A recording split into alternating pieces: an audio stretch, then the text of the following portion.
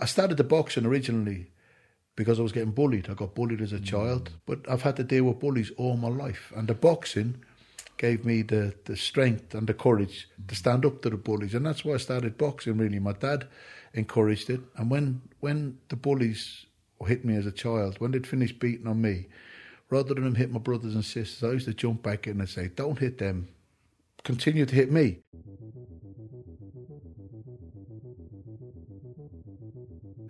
When you walk into the ring, you're scared. You know, you get into the ring, you face your opponent, you touch gloves, you're scared. When the bell rings, the fear goes. But there's two spellings of the word fear.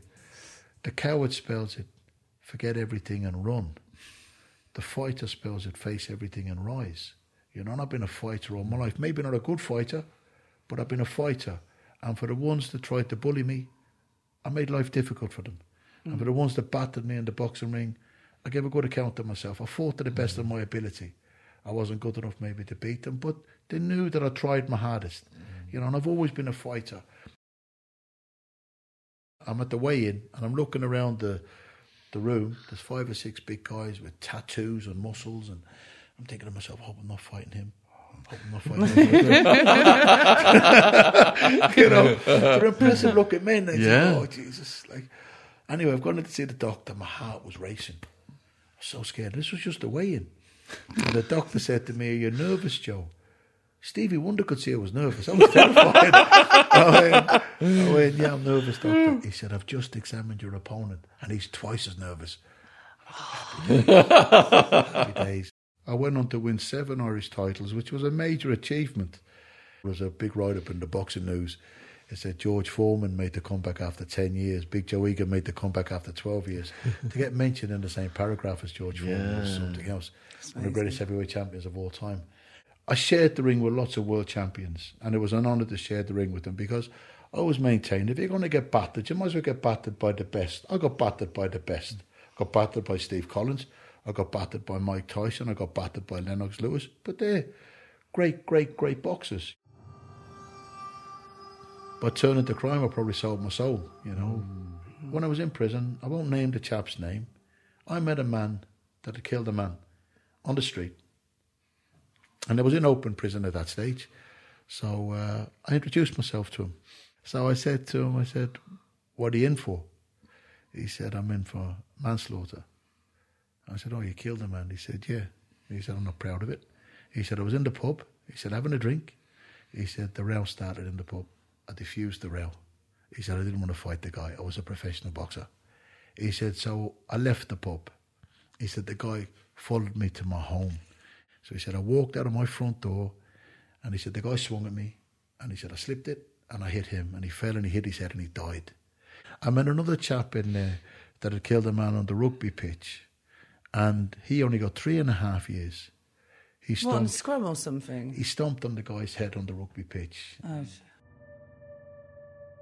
And that particular incident at the pub, on the 19th of July 1998, they put a demand in.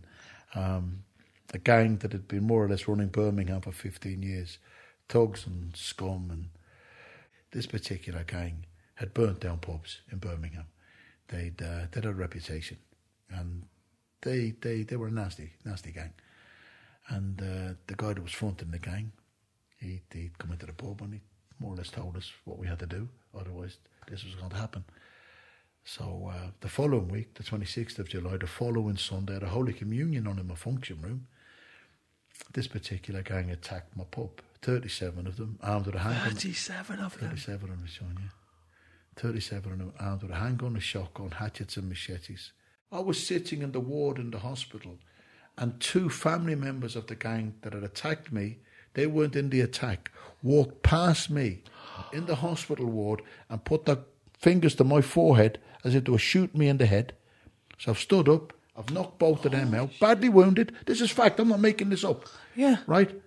I've knocked both of them up, I've picked up a stool, they're sailing the people, they're in that hospital ward. I didn't know who I was surrounded by, because the people that had attacked me wore balaclavas and masks. And when we went into the hotel, Mike Tyson said, Joe, any more trouble at your pub and I'm landing. These people that worked me on the... Wow. Well, Mike knows about this. I said, of course he does. He's my boyhood friend.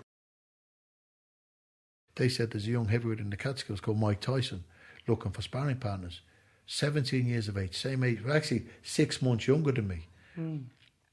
I was so happy to hear this because I've been fighting men because I was big for my age, but I hadn't got that man strength. I was on the doors when I was 15. You know, I felt in my mind I was a big man, I was a mature man. I wasn't, I was still a teenage boy. But I was fighting men. But when I heard Mike Tyson was similar age to me, as it turned out, 6 months younger than me, I'd never knew who Mike Tyson was. He was knocking out men left, right and centre. I didn't know this. So when I got to the Catskills, I met Cuss, God rest him, and Marnie and Camille and Tom Patsy and Jay Bright and a few of the other people that were there. And then I met Mike. Mike was smaller than me, younger than me, and he spoke with a little bit of a lisp. So I thought, I'm going to batter you.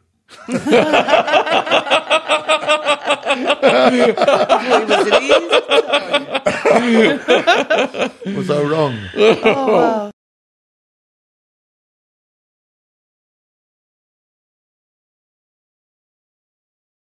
Big Joe Egan is here. Finally, we have been trying to get Joe in for a couple of years now.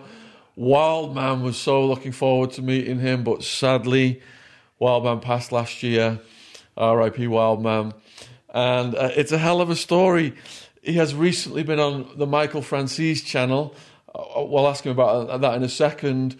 But we're talking like gun battles. Mike Tyson's former sparring partner. Tyson said he was the toughest sparring partner he ever had. He's been shot multiple times. It's going to be action-packed, folks. We've also got Jen here today of Boomer and Jen Organic Cotton Clothing, and her links will be in the description, as will Joe's links will also be in the description if you want to support their work. So just to start out then, Joe, huge thank you for coming on. Yeah, thank you. Sean, Jen, thank you for the privilege to be on here. Thank you very much. Yeah, how was and it? God rest your friend. Yeah, he's over there. How was it getting interviewed by Michael Francis?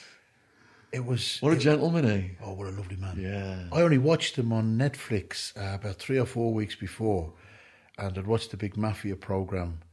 And my sister's married to an ex-policeman in New York, a guy called Joe Marcatelli.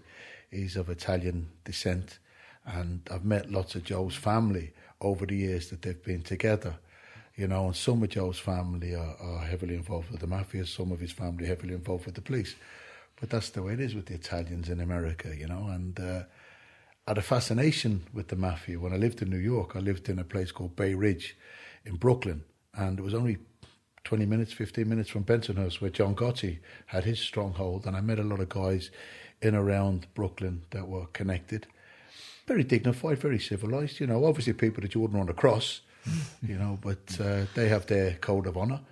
And when a friend of mine, Reese, gave me the opportunity to be interviewed by Michael Francis, I dived on the opportunity because I thought this is a great guy. Because after watching him on Netflix, he had a fantastic, fascinating life and a fascinating story. So I was chuffed to bits to be interviewed by him.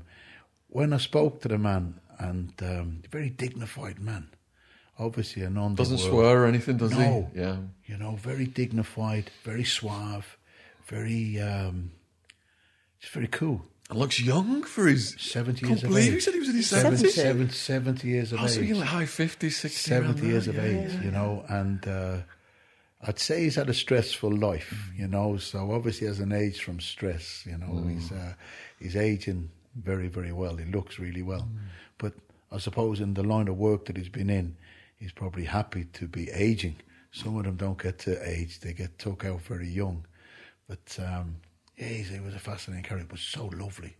So lovely. And then a few weeks after that, he interviewed Mike Tyson and Tom Patsy, who we go back many, many years, Tom and Mike. You know, when I was in the Catskills with Mike, Tom was there, he was a great fighter. And they spoke about me. And Michael Francis was having a chat to Mike, and he said, I had Joe on the show a few weeks ago. Mike got all excited, and it was lovely to see. It was lovely to see. But he's a really lovely man, Michael Francis. You know, I kept in touch with him. He sent me across his number. I've been texting a bit, and I have a pal of mine who is talking about bringing him over to do some after-dinner speaking events. They'd spoken to each other last year before the COVID, the beginning of last year before the COVID, and it was the wheels were in motion, but then the COVID came, so then it stopped. So my pal contacted me. He said, "Joe, I saw your interview." He said, "I'm going to resurrect this emailing again." And I said, "Well, I've got Michael Francis' personal number." I said, he gave me his personal number. I said, "Let me text him and see if I can give it to you." So I texted Michael and I said, "My friend, who is an ex-boxing promoter," I said, "I worked for him when he'd done shows in Ireland." I said, he said he's been emailing you, looking to bring you over.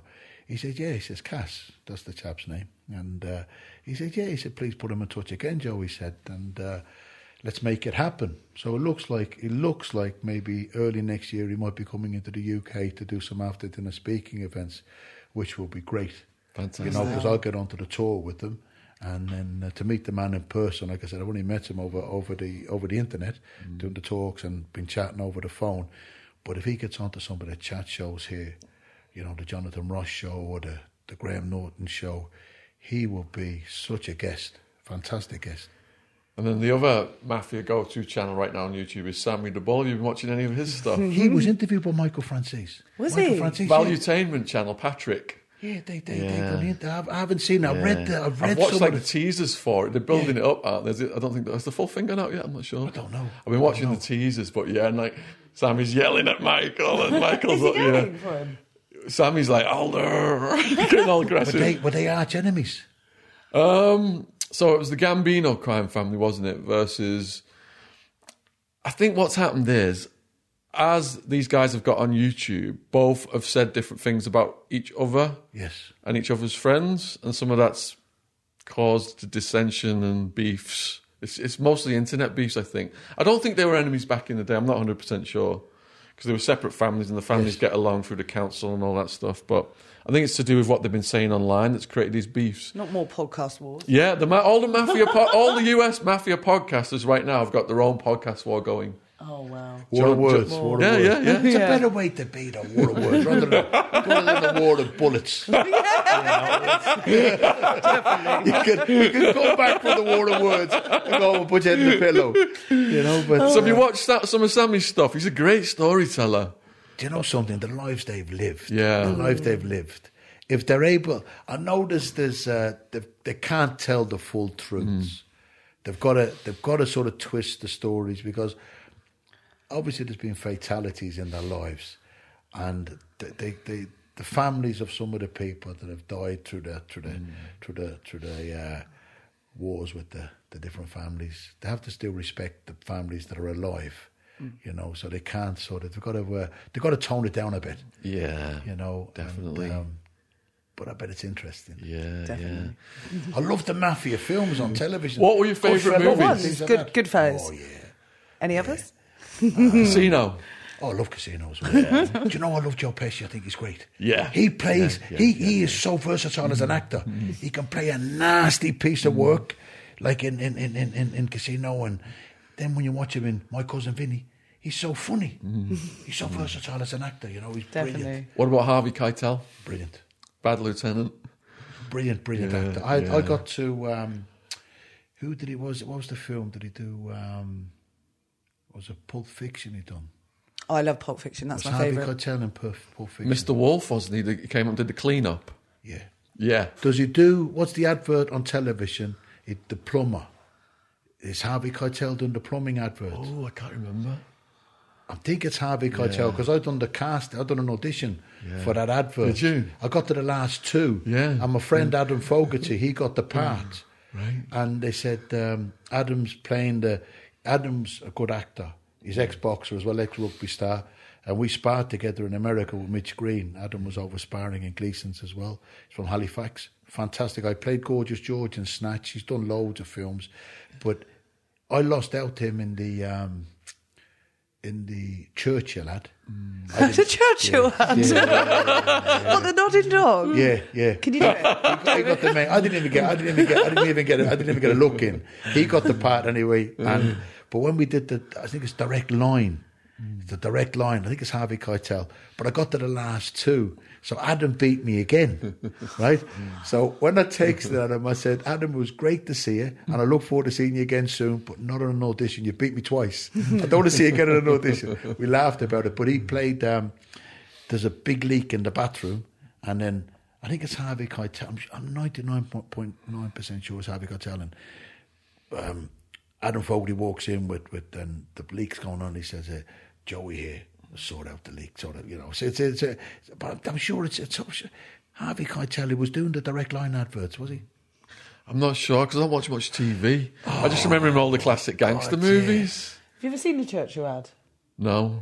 No, this was a British Direct Bulldog. Line. I lost the Churchill advert. I didn't get a look in for that. I lost that, but Adam Fogarty got that. But the Direct Line, I got to the last two. And when I'd done the casting, and then the casting agent called me back. They said, the director wants to see you. And it's an American director. So I've gone in, and he looked at me. He said, Joe, do you get typecast? I said, how do you mean? He said, well, do you get to play the tough guy, the heavy in a lot of things? I said, I do. He said, well, we want somebody to look tough, but he said, we also want them with a bit of a soft demeanour. He said, you don't have that soft demeanour. He said, you look too menacing, Now, Adam's 6'5". He doesn't have a soft demeanour, but he played the part better than I would have because he's a better actor than me. But it was still nice to get second.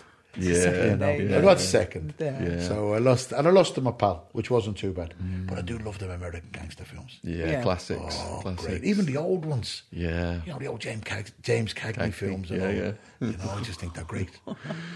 So, Joe, for people who are not familiar with your story then, how did this all begin? I mean, I've watched some of your interviews, so I'm quite aware, but for the viewers who are not familiar?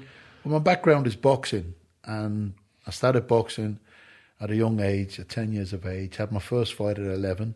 Was that in Ireland? Yeah, in Dublin, I boxed Steve Collins. He went on to win 2 world titles. So Steve was 12 and a half when I boxed him. I was 11. He battered me. But that year and a half makes a difference when you're 11. Yeah. And I went home, I cried for weeks. But it either makes you or breaks you. I could have stopped, but instead I got determined, and I thought, I'm going to get better, and I'll box him again. Years later, I boxed him again. But he beat me again. But he didn't beat me as bad as he beat me the first time. So I've learned, and he went on to win 2 world titles, the middleweight and the super middleweight champion of the world. So it was no disgrace losing to the man. He's my friend. But I started the boxing originally because I was getting bullied. I got bullied as a child. My dad worked on the building sites in the UK, and we came over to visit. I'm the eldest of 7. I got 4 younger sisters and 2 younger brothers. So when I came to the UK to visit my dad, I got bullied because I had the Irish accent. So I picked up the English accent to try and mix in. And when I went home to Dublin, I got bullied in Dublin because I had the English accent. So I've experienced a lot of bullying in my life. But all my years boxing, I only ever had 1 tooth knocked out. I got 2 teeth knocked out in Manchester the day I made my Holy Communion.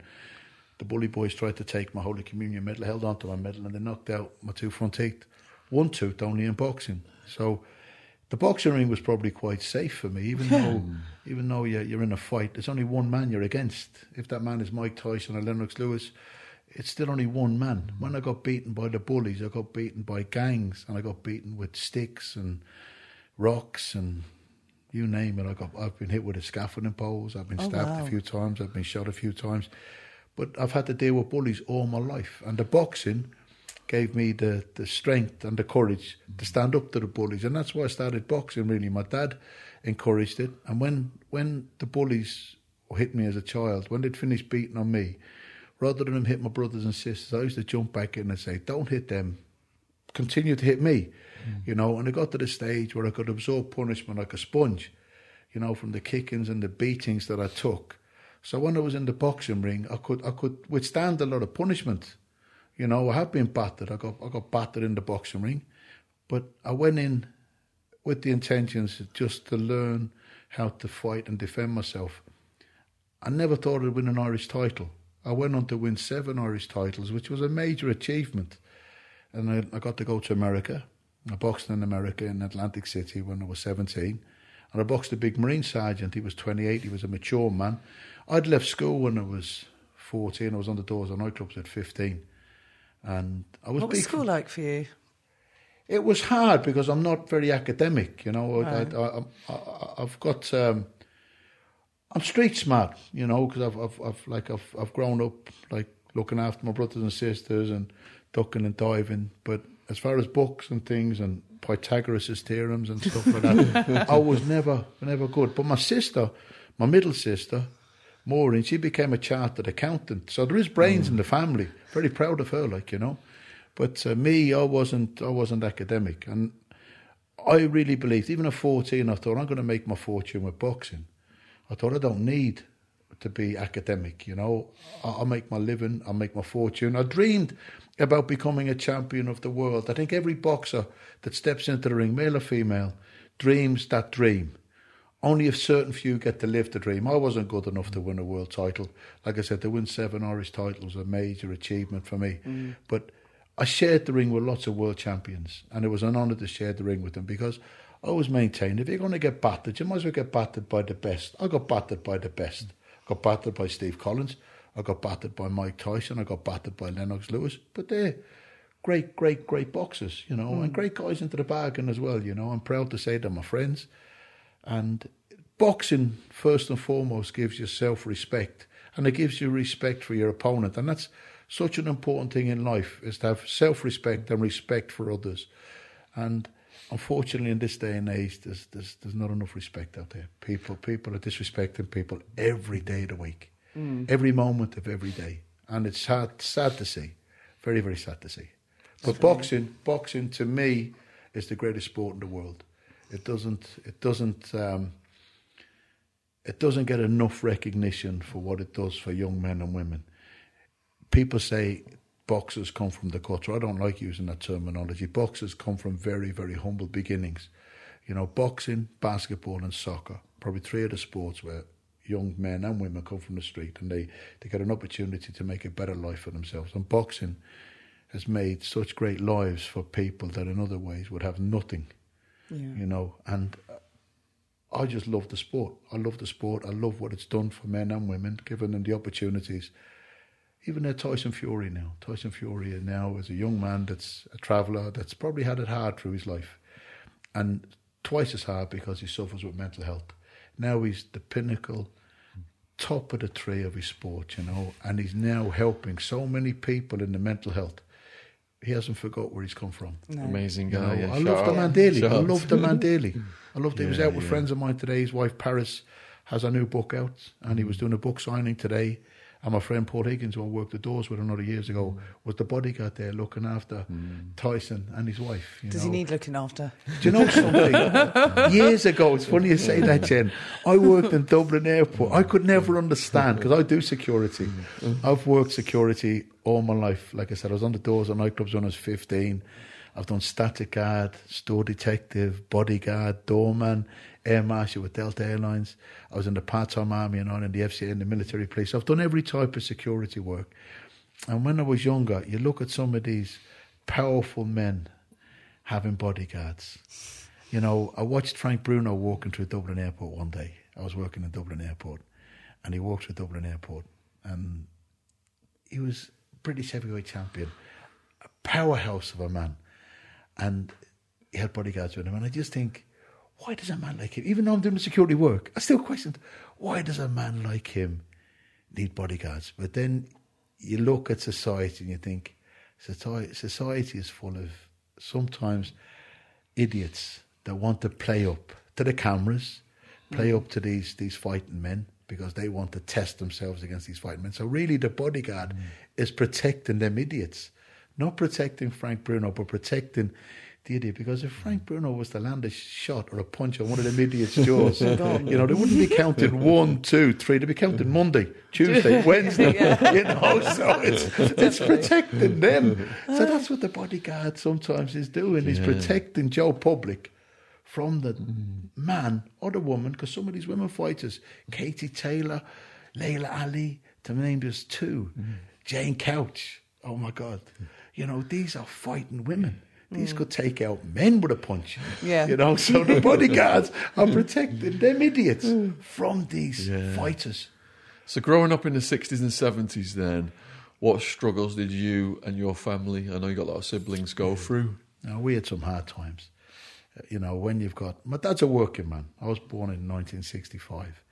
And it was hard for my mum. You know, my dad was away working in the UK. She came to visit him in the UK. She went to visit him in America when he worked in America. But Ireland's greatest export has always been its people. You know, we've gone all over the world to work. We've never gone to invade. We've never attacked other countries. You know, we've gone to work, and people are happy to see the Irish, you know, because we bring the humour, we bring the fun. A lot of the Irish drink. I'm an Irishman that doesn't drink alcohol. People say, what sort of an Irishman are you that you don't drink? My dad says I'm a failure as an Irishman. It's expected of the paddies to drink. But when we were kids growing up, we had hard times, you know. But hard times makes you appreciate good times. You know, I'm in a great place in my life now. And I've had some great times over the years. And I think experiencing them hard times really did make me appreciate some of the wonderful things that have happened in my life. But what jobs did your parents do back then? My dad's a concrete worker. He's a construction man. You know, he's worked all types of construction, but he's a concrete worker, you know, building the concrete columns and stuff. He's worked on skyscrapers in America. He's worked on bridges and dams, and that was his expertise in the concrete business. He's still alive now, 84. Still a fit, powerful man. The dementia's hitting him a bit now. Like, you know, he struggles to sometimes he doesn't know who I am, you know, and that's quite heartbreaking. Some days we have him, some days we don't, you know. But the fact is that he's still alive. He still looks good, you know. His brain isn't all there, but he's still here with us, you know, and God rest the people that have passed through COVID. Like, there's been a lot of people died through this last 18 months, and God rest them. I'm happy that I've still got my mum and dad, you know. Yeah, one's 81, one's 84. But he was a physical man when we were growing up. We didn't have a lot of time with him, Jen and Sean. We had years where we might only see him for 2 months of the year. But for them 2 months of the year, he'd spoil us, you know. But he always sent the money home. Like I said, Ireland's greatest export's always been its people. The dads would go away to work. They'd send the money home for the mums to look after the kids. And I had to become the man of the house when I was sort of old enough, and, you know, make sure my brothers and sisters were okay, because my dad was away working. But we never went hungry. We never had a lot. You know, I do talk about it to people today. A chocolate biscuit in our house when I was a kid was a rare luxury, you know. And I see chocolate biscuits now on tables all the time in people's houses. It's not a luxury anymore. No. You know, and even in hard times, you can buy a packet of chocolate biscuits now, 25, 30 pence. That was a luxury in our home when we were growing up, a chocolate biscuit. And bread and potatoes. My mum could do, oh my God, beans. She could do amazing things. She was doing curry beans long before Heinz was doing curry beans. Wow. You know, my mum could do a treat with beans. We could have beans on toast, beans beside toast, beans without toast. You know, you wouldn't run a fart in our house. You lit a match in our house. You lit a match in our house with the fart, with the beans. Oh my God! Yeah, we had. Did you have a bit of cheese on the beans at least? Oh, she done that as well. Yeah, she done the cheese. When we had cheese, we had. She done loads of things. You know, sometimes if there was a few bob there, if there was money there, she did a bit of Worcester sauce. Oh, that's the truth. Oh yeah. Worcester sauce. We had HP sauce. She would do loads of different. Daddy sauce. Yeah, she done loads of different ways with the beans. Like, it was like an adventure. Check out Joe's bean recipes. We had beans on toast one morning and then egg on toast the next morning, like soldiers. Oh, we had that. Yeah. We had that. But there was always bread. Bread. Sometimes there might not be butter, you know, but there'd be always bread. And I have a good friend of mine in Ireland. He went on to win a world title, a fighter called Jim Rock. And he's one of 13 children. And for years he had no butter on his bread, because they couldn't afford the butter on the bread with 13 kids. We were bad enough with 7. He had 13, so he had harder times than us. And he was a lot worse off than us, and probably worse off than the Rocks. But still to this day, he doesn't take butter on his bread, because he grew up with no butter on his bread. It's amazing, butter on bread. You know? I can't live without it on my toast. But sometimes we didn't have it, like, you know. You know, every now and again, you'd have a bad patch, you know, and you wouldn't have the luxuries. And butter was when I was a little boy, butter was a luxury. You know, and chocolate biscuits. Chocolate biscuits was a luxury. Different things. Do you like chocolate biscuits now? Oh, yes. You know, by looking at the size of me, I like chocolate biscuits. What's your favourite chocolate biscuit? Do you know something? I like them all. I like them all. I've no favourite. I remember penguin biscuits. Oh, lovely. They were, got I small. hated them. Did you? Yeah, honestly, three of us, Mum used to do the food shop once a month, right? So by the end of the month, it was only those penguins Yeah, left. pick up a penguin. No, because we hated them, all three of us. And we'd be like, oh, no, fucking Me and my penguins. sister love penguins. Oh, that's They're still lovely disgusting. now today. Yeah, They're disgusting. still lovely now today. I like. No, I like wagon wheels. They've gone small. I mean, when I was a kid, the wagon wheels were nearly the size of my head. Right? They could nearly hold the wagon. Now you buy a wagon wheel. Maybe it's because I'm big. But No, but they have got a bit smaller. oh yeah. Yeah, it's cheating. Heartbreaking. But I still like my chocolate biscuits. Definitely. I love my food. I Yeah. joke with people. People ask me all the time, what's my favourite meal? I say seconds. We're going for a meal after here. I love my food. But when we were kids growing up, we had hard times, but we had great times. We'd make our own fun. You know, we used to have... What sort of games did you used to play? Yeah. We had the go-karts. We used to make the go-karts, and we used to do book and skate. We used to get a book and put it across a roller skate, bit of string, and sit on the roller skate and go down the hill. And you'd go to the side like this. You'd go to the side like that to control the roller skate. You know, and then skateboards came out. We never had the money for skateboards, and just make our own fun. Make trolleys. We used to have. The wheels off old shopping trolleys and put them onto bits of wood and make the great times, but hard times, you know. And we used to climb the trees and things. I think that's some of the best times because growing up, I spent a lot of time sort of tyre swings. Oh, yeah. Building dens. Yeah. And our kids today, Tree they houses. obviously, yeah, exactly. And kids today are just inside playing their computer games. They're not out and about in the fresh air. They're not So- as tough now as what they used to be. Children now, I'm not being disrespectful to them, but they're mollycoddled, right? They're mollycoddled now, you know. These PlayStation games and Nintendo games and things like that, you know, the children are put into the room. They've got their Xboxes and then they've got their YouTube Atari. and Atari and things like that, you know. I think a child should be out braving the elements, climbing trees, rolling around, wrestling with your friends in the grass, and you know, physical. Because see, with being physical and braving the elements, it makes you a little bit tougher. So when a cold or a flu or something comes along, you're a bit tougher. I'm not saying that the kids today are fragile, but they're a lot softer than when I was a kid. Definitely. You know, I see Yeah. my nephews and nieces, like they Not as robust. no way, no one. Throw your baby in the mud. That's a saying, isn't it? Is it? Get their immune systems boosted. Throw them Expose in them the to mud. things. You look at some of the Yeah, things yeah. that we would have eaten and drank, you know, when we were kids. Oh, I'd eat mud, yeah. I used to eat bugs.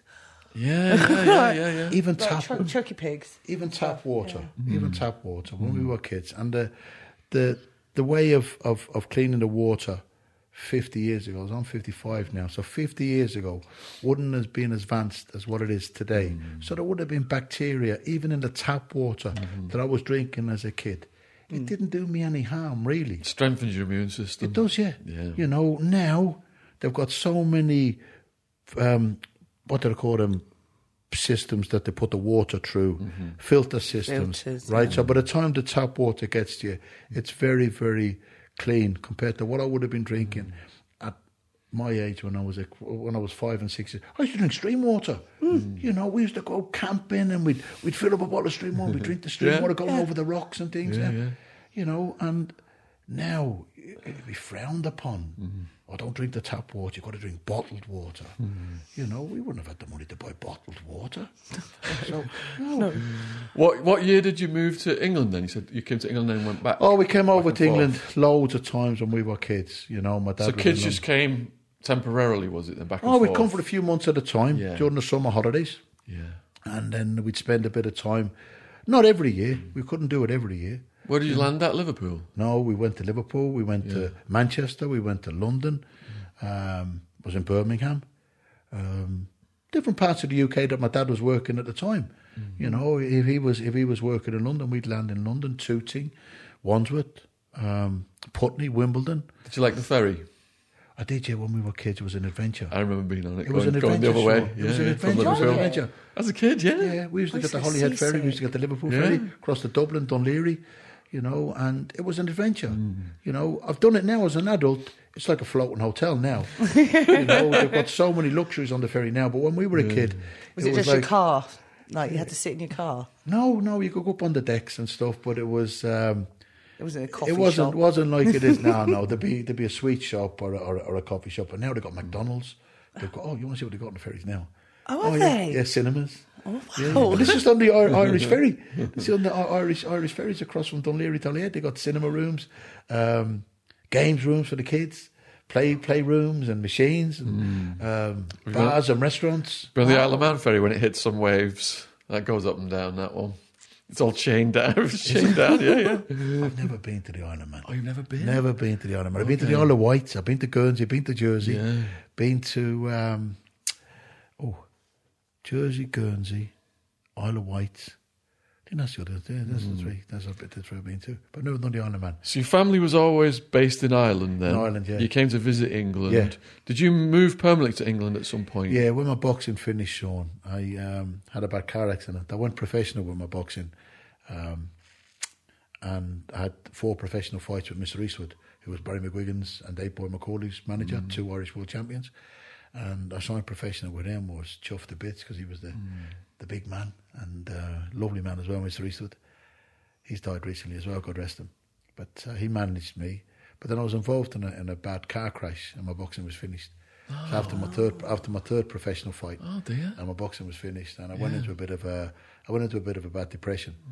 And people used to say to me about depressions, you know, they were in and out of depression. And I used to joke with people, behave yourself, until it hits you. And it's like the sucker punch from hell when it hits you. Because I never believed that, because I'm full of the joys of life. Even with the hard times that I've had, I still used to smile and laugh and have to crack with people and joke and just have fun. Because we're not here for a long time. We're here for a good time. And Good time, try not and a long make the- time. Yeah, I like that. Yeah, and people ask me for my autograph, Jen, and I'm very humbled. And I always sign happiness, Joe Egan. I wish people happiness because you can have all the money in the world and all the respect in the world, but if you're not happy, what good is it? And even when I've had very little, I'm not saying I've got a lot now, but even when I had very little, I was still happy. I was happy with my lot, you know, and that's what you've got to be. You've got to try and smile and soldier on and enjoy life because today is a gift from God. Tomorrow's not promised to anybody. That's why today is called the present. It's a gift from God. And I'm not trying to throw my beliefs. I pray every day. I believe in the power of prayer. I believe in God. Call him Allah, call him Buddha, call him God. As long as you respect him in the right way, like I said earlier on, respect is such an important thing. Respect your vows, respect your God, and respect other people, and carry yourself well. And for people that don't believe, I don't try and force my beliefs on them. But what I say to them is, think about it. I say, see when the shit hits the fan, and the shit hits the fan for a lot of us, what's the first thing you say? God help me. Yeah. That's the first thing you say. And the second thing you say is, and I believe that they've got to be there, the police. They have to be there. If they weren't there, we'd have anarchy. Now I've had my run-ins with them. I've had a lot of run-ins with them over the years. I'm glad that they're there. I don't like seeing them on rear view mirror. But I'm glad that they're there. Yeah. But the first thing we say is, God help me. And the second thing we say is, phone the police. Yeah. You know, so both things that we slate, that we criticise, that we sort of condemn in a way. We condemn the police, we condemn God. But both times when the shit hits the fan, they're the two things that you call on and you rely on. Well, I was facing 200 years. I was praying a lot. Right. And we do interview a lot of ex-cops on this channel, and they're campaigning with us to end the war on drugs, and for the government, we want the government to prioritise crimes against women and kids. Because it just seems like they're at the bottom of the scale and they should be at the top. It's all upside down. The thing is, we've all got mothers. That's one thing that we're here because of mothers. Fathers make a contribution, but it's the mother that carries us for 9 months. The mother that has the hard job, I believe. And I'm not saying it because you're a lady there, Jen. I believe that the woman has the hard job, right? Thank the man's you. job, the man's job is a fun part of bringing a child into the world. It's the woman that has to carry that child for 9 months, then deliver that child, nurture that child, you know. And I don't like to see violence against women.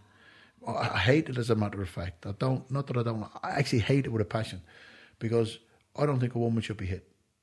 I think women deserve the respect and the care and the consideration, as we should all respect each other, and care for each other. But women, I'm not saying that they're fragile, I'm not saying that they're soft. You look at some of these women that are boxing, like I said earlier on, Layla Ali, Katie Taylor, Jane Couch, tough women. And a woman is tough. To carry a child, to deliver a child, to go through what they go through, raising that child, it's hard. I've got no children, and I admire people. I've got brothers and sisters that have had children. I've got all my brothers and sisters all have children, and I admire the job that a woman does. I respect the job that a woman does. But women shouldn't be getting hit. No. My mum, we spoke about it earlier on, my mum said even in all my dad's drunken rages, he never raised his hand to her. And I would hate to hear that he did, because I worship the ground he stands on, and I would hate to hear that he hit my mum, and I'm so glad to hear of my mum that he never raised his hand to her. And the battle against drugs is all around us. And I worked the doors. I saw what drugs can do to people. I saw the lives ruined, the lives being taken by drugs. The sadness that drugs brings in. People say, oh, drugs bring euphoria and great highs and great fun. It brings in more sadness than it brings in highs. It brings in so many lows, more lows than it does highs. And I've always found that in the past with drugs. The high may be good, but the downers are real down. Yeah, but the high might bring that one person high, but so many people it's bringing a low to, And I just think this battle against drugs, it's got to continue. They've got to win, because drugs is the cause of so many problems in the world that we're living in. They blame so many different things, but I believe drugs is the main root of the cause of a lot of household problems, rage, people doing despicable things to people. Everything from knife crime in London to hundreds of thousands dead in Mexico. But would you not put that more down to drugs. Addictions anyway? Because you've got gambling, alcohol. So obviously alcohol is classed as a drug, not just a class drug. I've met a lot of gamblers over the years. I've met a lot of drug abusers over the years. I'd rather be in the company of a gambler than a drug drug abuser. user. Agreed. Right, because at least you know where you stand with a gambler. It's hard to know where you stand with a drug user, because they're unpredictable. And to me, I don't want to be in the company of somebody that could just turn on you as quick as a blink because of drugs, Yeah. And I'm not saying I'm any capable man. I'm well able to look after myself. But you give your back to the wrong person, and the person that's high on drugs, that's volatile because of drugs, you don't know what the outcome's going to be. No. I've given my back to many gamblers. I've walked in the bookies. I've gone down to the bookie shop for my granddad. I've stood. Only the other day I was with my boss, John O'Connor. We were in the bookie shop, and I'm trying to pick a couple of greyhounds. I had a bookies full of men and women behind me. No problem whatsoever. Yeah. I was writing my bets out, having a look at the greyhound racing, hopefully trying to pick a winner. I couldn't do that with a room full of druggies. No. And I'm not being disrespectful to them, but it's a sad life that they lead. It's a sad life that they exist. They don't live a life, they exist a life. And it's tragic to see, and I believe that you shouldn't make your fortune out of somebody else's misfortune. It's tragic, really, the world we live in with the drugs. Gambling has been around since day one. Alcohol has been around more or less since day one as well. Jesus shared wine, So it's but drugs hasn't been around since day one. Drugs has come along through life. And I don't think it's brought happiness to people. I think it's brought so much sadness. Do you not drink because you had a problem with alcohol at some point? No, I don't drink. I just no interest in the alcohol. I had a Guinness with my dad when I was 16, and a cider with my friends when I was 14. I've never took drugs. I was on a film set once. Strong-minded. No, I enjoy life. I don't need drugs or alcohol. High on life. Yeah, I am high on life. Yeah, I am really high on life. I've got some great friends. I've got great family around me, and I'm very fortunate, you know. I'm very blessed, really. Because Sean, you don't drink either. So. No, because I had addiction issues. Did you? So if I drink, then the guard is down, and I'm likely to do silly stuff, get into back into drugs or something. So I just stay away from all of it now. Yeah, abstain altogether. Altogether, yeah. Well, you're good. You're good being able to do that. You know, fair play to you. But I've no interest. Not for health reasons or for anything else. I just don't like them. You know, I don't like to drink, and the drugs definitely not. I was on a film set. A number of years ago doing a trailer for a film, and the film's called Dockyard. And the director told me what to do. He said, right, the drugs have been smuggled in cans of coffee. He said, take the knife, open the tin of coffee, put the knife in, take the knife out, put the contents of the tin, which would be the drugs, onto the tip of the knife, then put it on your gums and give the reaction as if you've got cocaine in your system. And I said to the director, I've never took drugs. And the director looked at me, you've never took drugs? The assistant director went, you've never took drugs? The cast and the crew went, you've never took drugs? The runner who was going to get my coffee and sandwiches, he looked at me, you've never took drugs? I actually felt like an outcast. I went, no, I've never took drugs. If you are enjoying this podcast, you will love Big Joe Egan's book. This podcast is just a couple of hours long.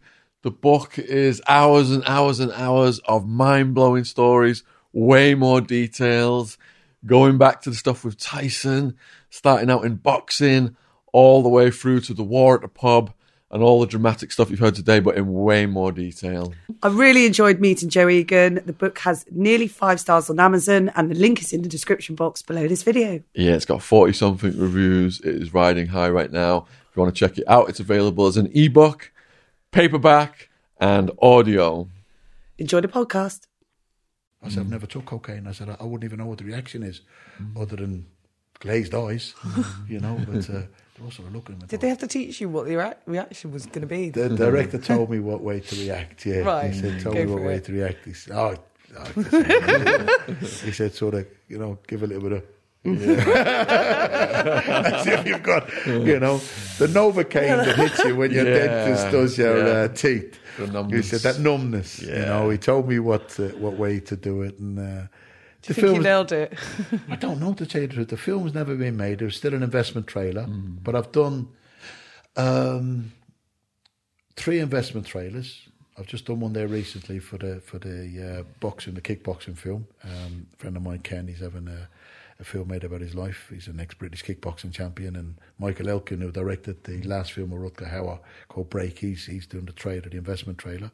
And we've done that investment trailer. And then I did an investment trailer for that Dockyard. And then I did an investment trailer for a movie called Prize Fighter. And they're actually making Prize Fighter at the moment. Russell Crowe and Ray Winston. I hope to be filming with them next week. So 3 that I've done. One's come to fruition. One is just been done. So hopefully that will come to fruition. And the Dockyard was done a few years ago. COVID has affected a lot of things. I can imagine. You know, but the 3 that I've done, and fingers crossed all 3 get made. Yeah, definitely. It's good fun doing the acting, you know. It's a whole new chapter to my life. How long have you been doing it for? 10 years now. Oh, wow. Well, do you know something? People joke about the boxing. The boxing is the entertainment industry. And even though it's a contact sport, it's still fun. And it's still the entertainment industry. So I do joke with people. When I was boxing, I did 2 adverts for Irish television for a Lions Teabag ad and a Murphy Stout ad. So, yeah, that was fun. A stout ad? Murphy Stout. Don't drink alcohol. Oh, yeah, I was going to say. 2 adverts that I've done. Murphy Stout and Lions Tea. I don't drink tea and I don't drink beer. But I do joke with people. I acted my way through a boxing career. I used to do the alley shuffle and just have fun and and enjoy the boxing. You know, even in fights that I was getting battered in, I would still enjoy them, you know. So to break into the acting now, 10 years ago, Cass Pennant, who published a book about my life. Mike Tyson launched the book in Canary Wharf. Tom Patsy and Mike did the forward for the book. The book was a bestseller. It brought Canary Wharf to a standstill. Thousands and thousands of people came to Canary Wharf to buy the book and to see Mike Tyson. I know everybody was there for Mike Tyson, but Mike Tyson was there for me. Yeah. It was one of the proudest days of my life. There were several world champions in attendance.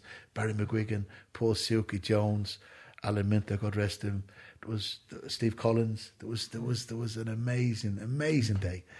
And then Cass, who had a movie made about his life called Cass, he gave me a part in his film. I played the landlord of the Britannia pub. So when I was on the film set, Tamer Hassan, the actor, he said to me, Joe, you've got an amazing presence on screen. Would you fancy an acting career? And I said to Tamer, I've been acting all my life. I said, through the boxing, standing on the doors, having fun, you know. So I said, yeah, I'll give it a go. So he introduced me to his agent, and she said to me they're auditioning for a part in the Sherlock Holmes film to play a character called McMurdo to fight Robert Downey Jr. So I go down and do the casting. So I went down, met the casting agents. They said, look into the casting lens, give an intimidating stare, say this line. So I did that. Can you demonstrate that? They said, wow, you've got an amazing intimidating stare. They said, I've had to look into the eyes, I said, of Mike Tyson and Lennox Lewis to try and intimidate them. So to intimidate a couple of casting agents is no problem. Anyway, I got the part. I went down to Claridge's to do the read-through. My nameplate, Joe Egan, opposite Joel Silver, the CEO of Warner Brothers, Guy Ritchie, all around the table, the hierarchy of Warner Brothers. I'm sitting next to Jude Law, Robert Downey Jr., Rachel McAdams, who got the Academy Award for Southpaw, Eddie Marsan, all these stars. And I was so honoured to be there. And then Guy Ritchie said, Joe, I've been trying to get you in one of my movies for a long time. I couldn't believe it. I said, you're winding me up. Were you starstruck? I was, yeah. Yeah, I bet. Yeah. And Robert Downey Jr. leaned in. This is Iron Man. Yeah. And he said, Joe, you come with a fearsome reputation. I couldn't believe that these people even knew me. But they knew me through sparring with Mike Tyson. Robert Downey Jr. is good friends with Tom Patsy. They're in a car club in Los Angeles, and they're friends. So he knew of me. Anyway, got on great with him. Travelled down in the minibus to do the practice fight. A guy said, how are things, Joe? I said, things are okay. Guy, I'm making ends meet. He said, has your agent told you how much you get for the fight scene? I said, Guy, I never even asked. I'm just honoured to be in your film. When he told me, it was more than I got any of my pro fights. I was deadly serious. I said, Guy, for that money, Robert Downey Jr. can really hit me. You can kick me as well if you want to. And he took it for the laugh and he said, Joe, I don't want you to be beaten up.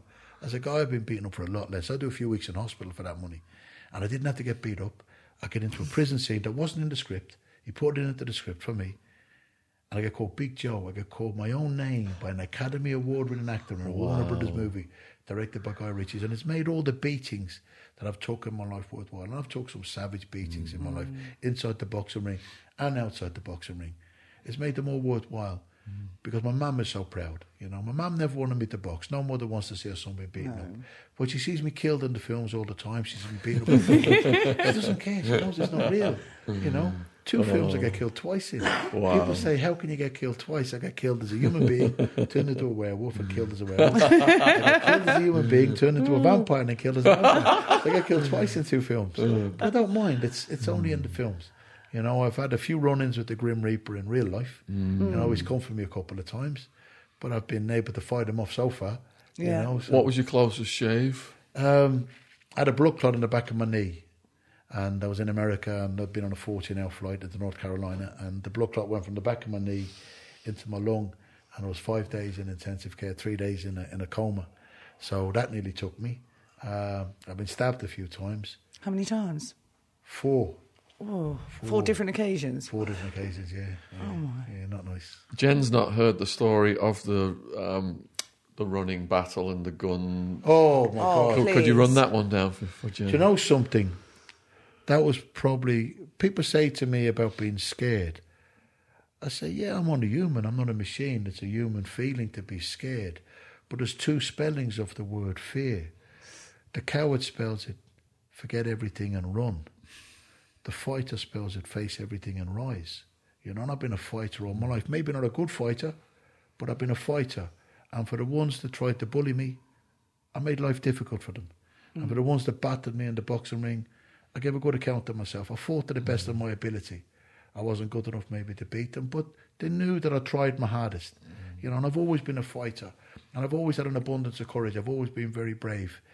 And that particular incident at the pub, on the 19th of July, 1998. How old were you at that point? Oh, my God, Sean.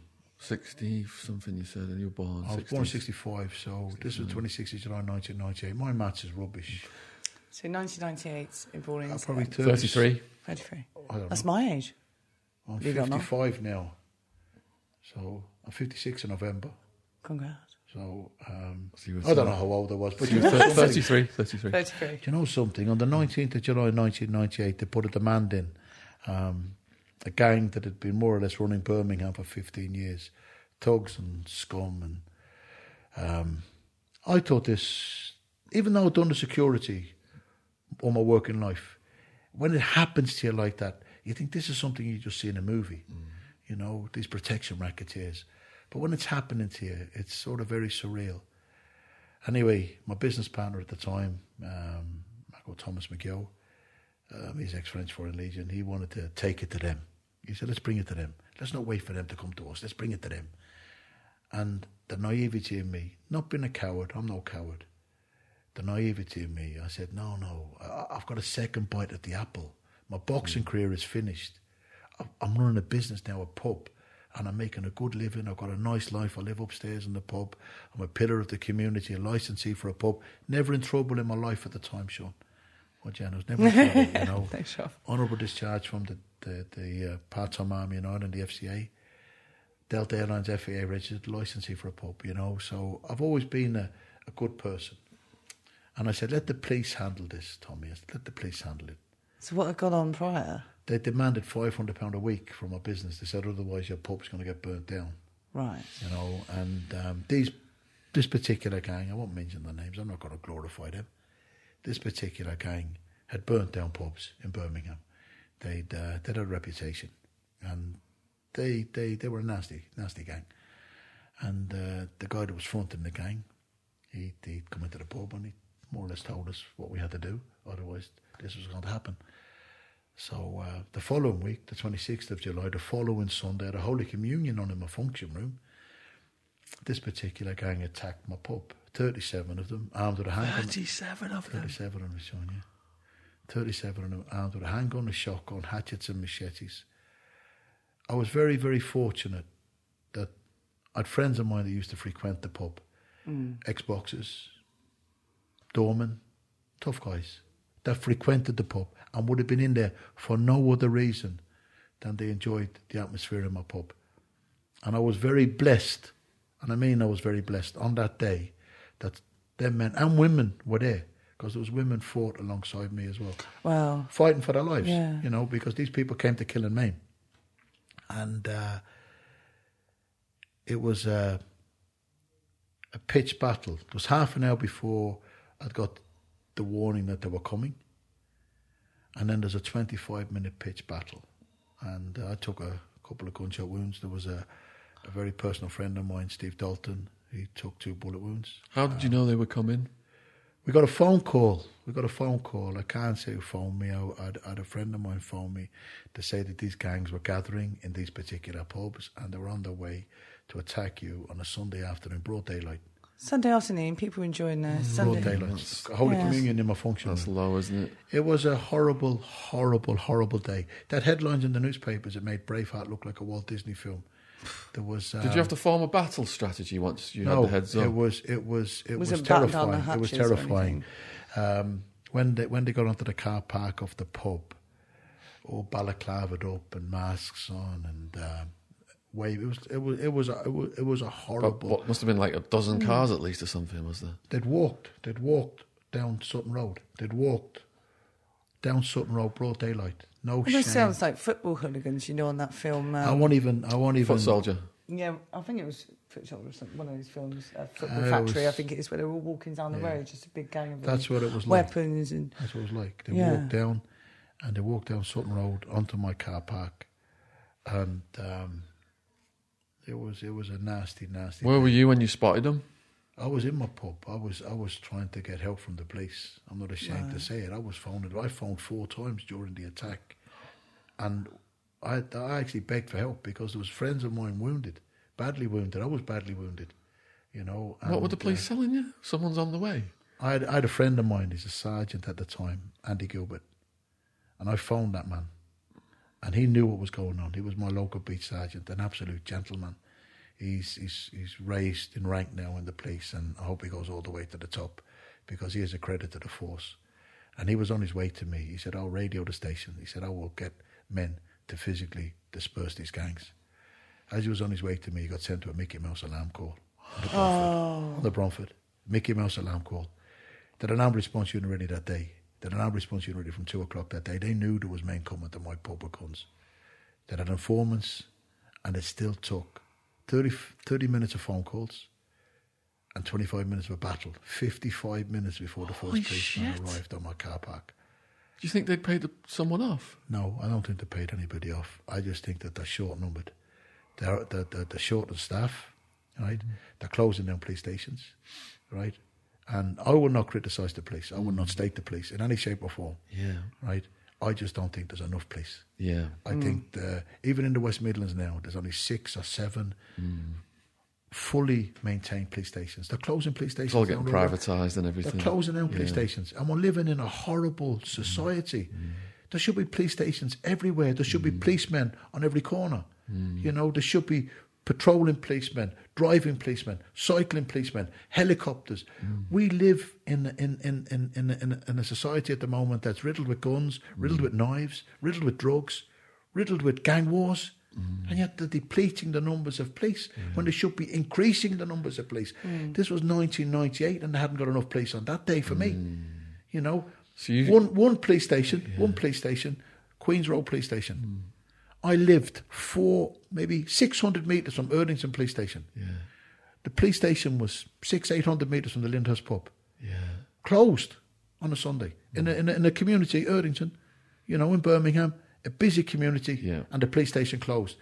One police station covering that region. Have you seen them past couple of years? Queen's Road Police Station. They've since closed Queen's Road Police Station.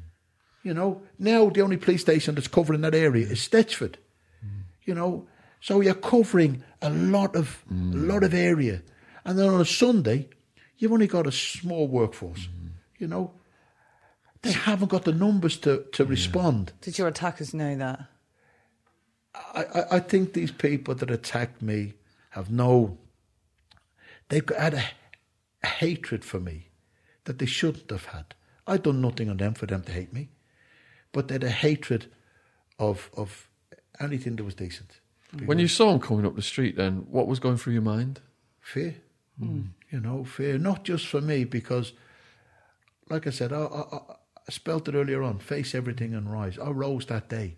But I rose that day because I had men and women fighting alongside me. And I was blessed that they were there. Because if they weren't there, I wouldn't be here today. So I might have took a couple of the people that attacked me with me. You know, but I wouldn't be here today. I was blessed that there was men and women. And there was a man that was shot beside me, a man called Tim O'Regan. Tim O'Regan had survived World War II. He'd fought in World War II. An Irishman that had fought for the British Army in World War II. He stepped out when the handgun had been thrown on the floor. They'd fired 3 shots from the handgun. It was thrown on the floor. It jammed after 3 shots. It was a 5-shot handgun. And it hit my pal, Dalton, twice. And it threw the handgun on the floor. Tim O'Regan stepped out with his hands up. He said, I can stop this. I can stop this. As he stepped out with his hands up, I stepped out to pull him back in behind the wall, in the entrance to my pub. He was shot. The hip blown out of him, and I hit the shotgun pellets twice. But this shouldn't have happened. You know, it should never have got that far. You know, there was a like I said, it was a bad day. Yeah. And blessings of God, nobody died. Even on the side that attacked me, nobody died. You know, and I'm glad that nobody died, even from the side that had attacked me. I wouldn't want that blood on my hands if somebody had died that day. So I'm so glad that nobody died from the people that were in my pub. A lot of people got hospitalised. I was not hospitalised. I had to fight my way out of the hospital, Sean. You had to fight your way out of hospital? I got took to the hospital with Tim O'Regan. I got brought to the hospital, badly wounded, in the hospital, sitting in the ward in the hospital, with the man that had been shot badly on my pub. As we got brought into the hospital drivers were talking to each other. They said, we've got the 2 gangs from the Lyndhurst in the hospital. I said, there's no 2 gangs at the Lyndhurst. I said, there was 1 gang attacked the pub. And I said, me and friends of mine that were in the pub defended us. I said, is there a police presence in the hospital? Yeah, there's a police presence in the hospital. I was sitting in the ward in the hospital, and 2 family members of the gang that had attacked me, they weren't in the attack, walked past me in the hospital ward and put their fingers to my forehead as if they were shooting me in the head. So I've stood up, I've knocked both of them out, badly wounded. This is fact, I'm not making this up. Yeah. Right? I've knocked both of them up, I've picked up a stool, the salient, the people that are in that hospital, I didn't know who I was surrounded by, because the people that had attacked me wore balaclavas and masks. Right, so I picked up a stool to sail into them. People screaming, "No, not to do this, not to do this." Then the police came running in, and I've led a few screams and shouts at the police. I said, "You've walked me into this," right, which was bad, right. Eventually, I got out of the hospital and I went to another hospital the next day to get seen to. Right. But that's not the best part of it, Sean. I got charged. I had to defend a charge against me. All I done was defend myself. That's right? bullshit, isn't it? Yeah. When I beat the charges, I got summoned to Queen's Road Police Station to collect my belongings. I went down to Queen's Road Police Station. I had a lot of stress and anxiety, for getting into trouble. Never been in trouble in my life, Sean, up until that moment in time. And when I did get into trouble, and after the battle and everything else, I had an abscess in my bowel burst, and the poison went through my system. Oh. And I was in. It wasn't good times. It wasn't good times in my life. And we will talk about something else. I get emotional because I've come through this. Yeah. I'm still here today. Like I said, Steve Dalton and the brave men and women that stood beside me. Yeah, and shout out to them. Yeah, I will be grateful for them till the day I die. I mentioned their names in my book. I didn't mention the names of the family or the gang that had attacked me or the man that shot me, because I will not glorify them. Do you understand? But the men and women that stood beside me on that day, the 26th of July 1998, I named them in my book. I took them down to the Grosvenor House Hotel in London when Mike Tyson was over to meet Mike Tyson. And when we went into the hotel, Mike Tyson said, "Joe, any more trouble at your pub and I'm landing." These people that were with me on the... Wow. Well, Mike knows about this. I said, of course he does. He's my boyhood friend. I said, I tell him all the things that happened in my life. And this was an incident in my life that should not have happened. I'm glad that I came through it. But I said, you are here today. And the reason I'm here today is because you helped me on that day. Them people helped me. Yeah. And I'm still friends with them. How many of them were you? Because there was 9. 39. 9 versus 37. 9, yeah. Oh, my God. Yeah. Yeah, it was. Wow. Two of them ex-boxers.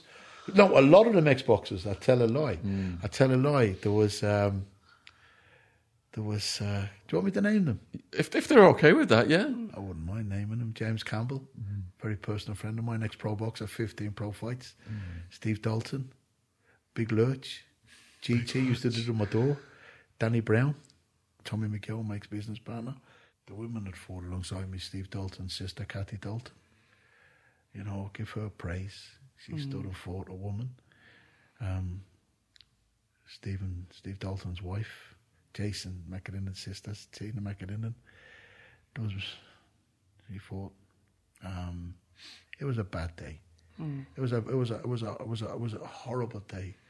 But these men and women, and I loved them dearly. They were friends of mine from the pub, customers of mine in the pub. But that day there was a band of brothers and sisters, like what you see in a movie. But these people put their lives on the line for no financial gain, for friendship and love of each other. Steve Dalton says to me many, many times, we've spoken about it. He said, "Joe, my wife and sister was in that pub." He said, "If them animals had got in the door, what damage would it have done to them?"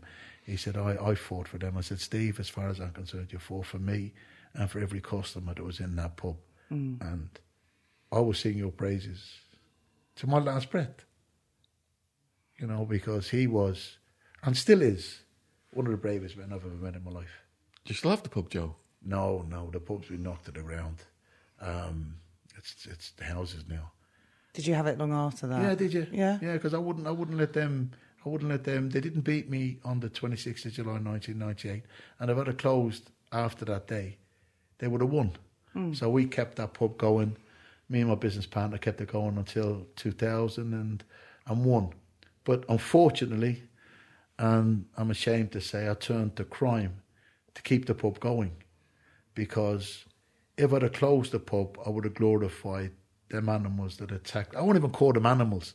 I call them scum. Animals wouldn't do to each other what these scum tried to do to me.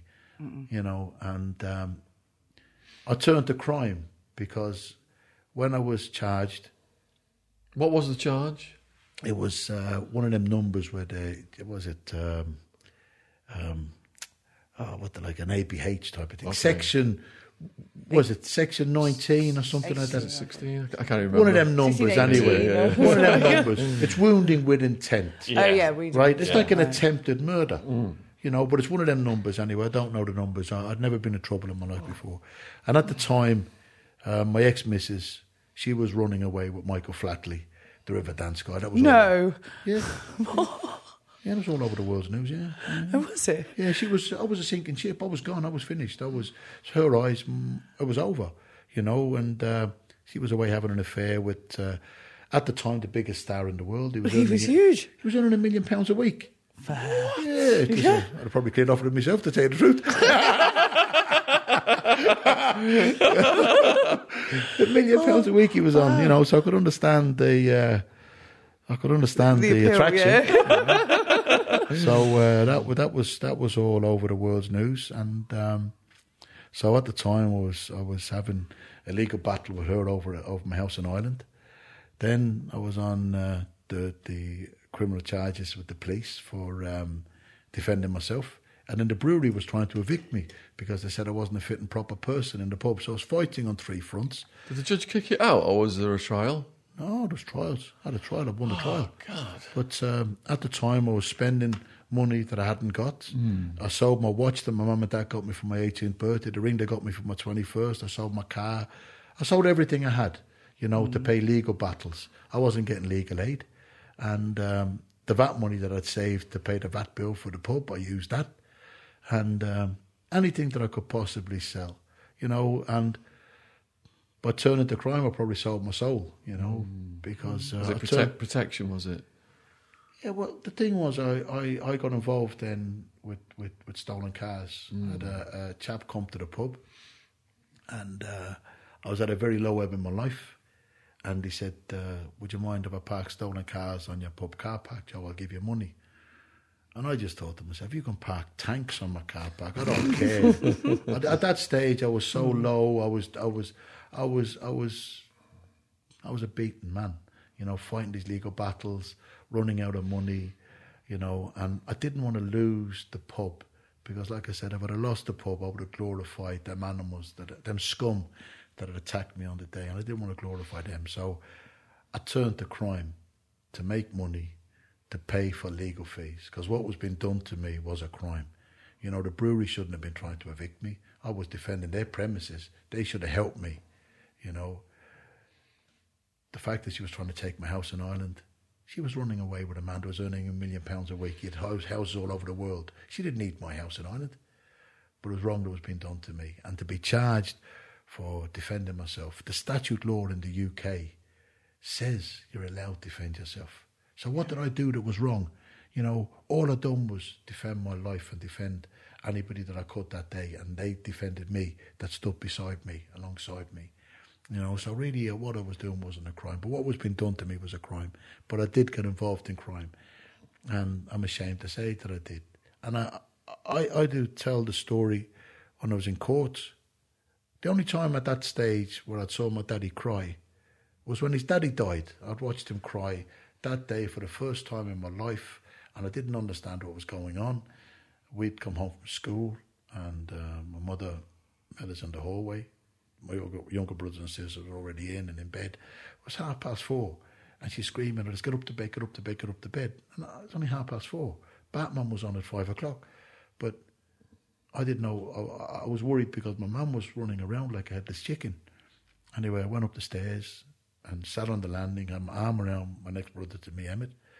My other brothers and sisters were in bed, and I'm cradling him in my arms. I'm looking down through the banisters, and what seemed like ages, probably an hour and a half, till my dad came in from work, 6 o'clock, 6:30. He was home at the time, and I saw my mum talk to him in the hall. I couldn't hear what she was saying, but I just remember looking down through the banisters, me and my brother, and I saw him take his head in his hands, and I saw him crying. And now in every boy's eyes, his dad's the toughest man on the planet. So in my eyes, my daddy's the toughest man on the planet.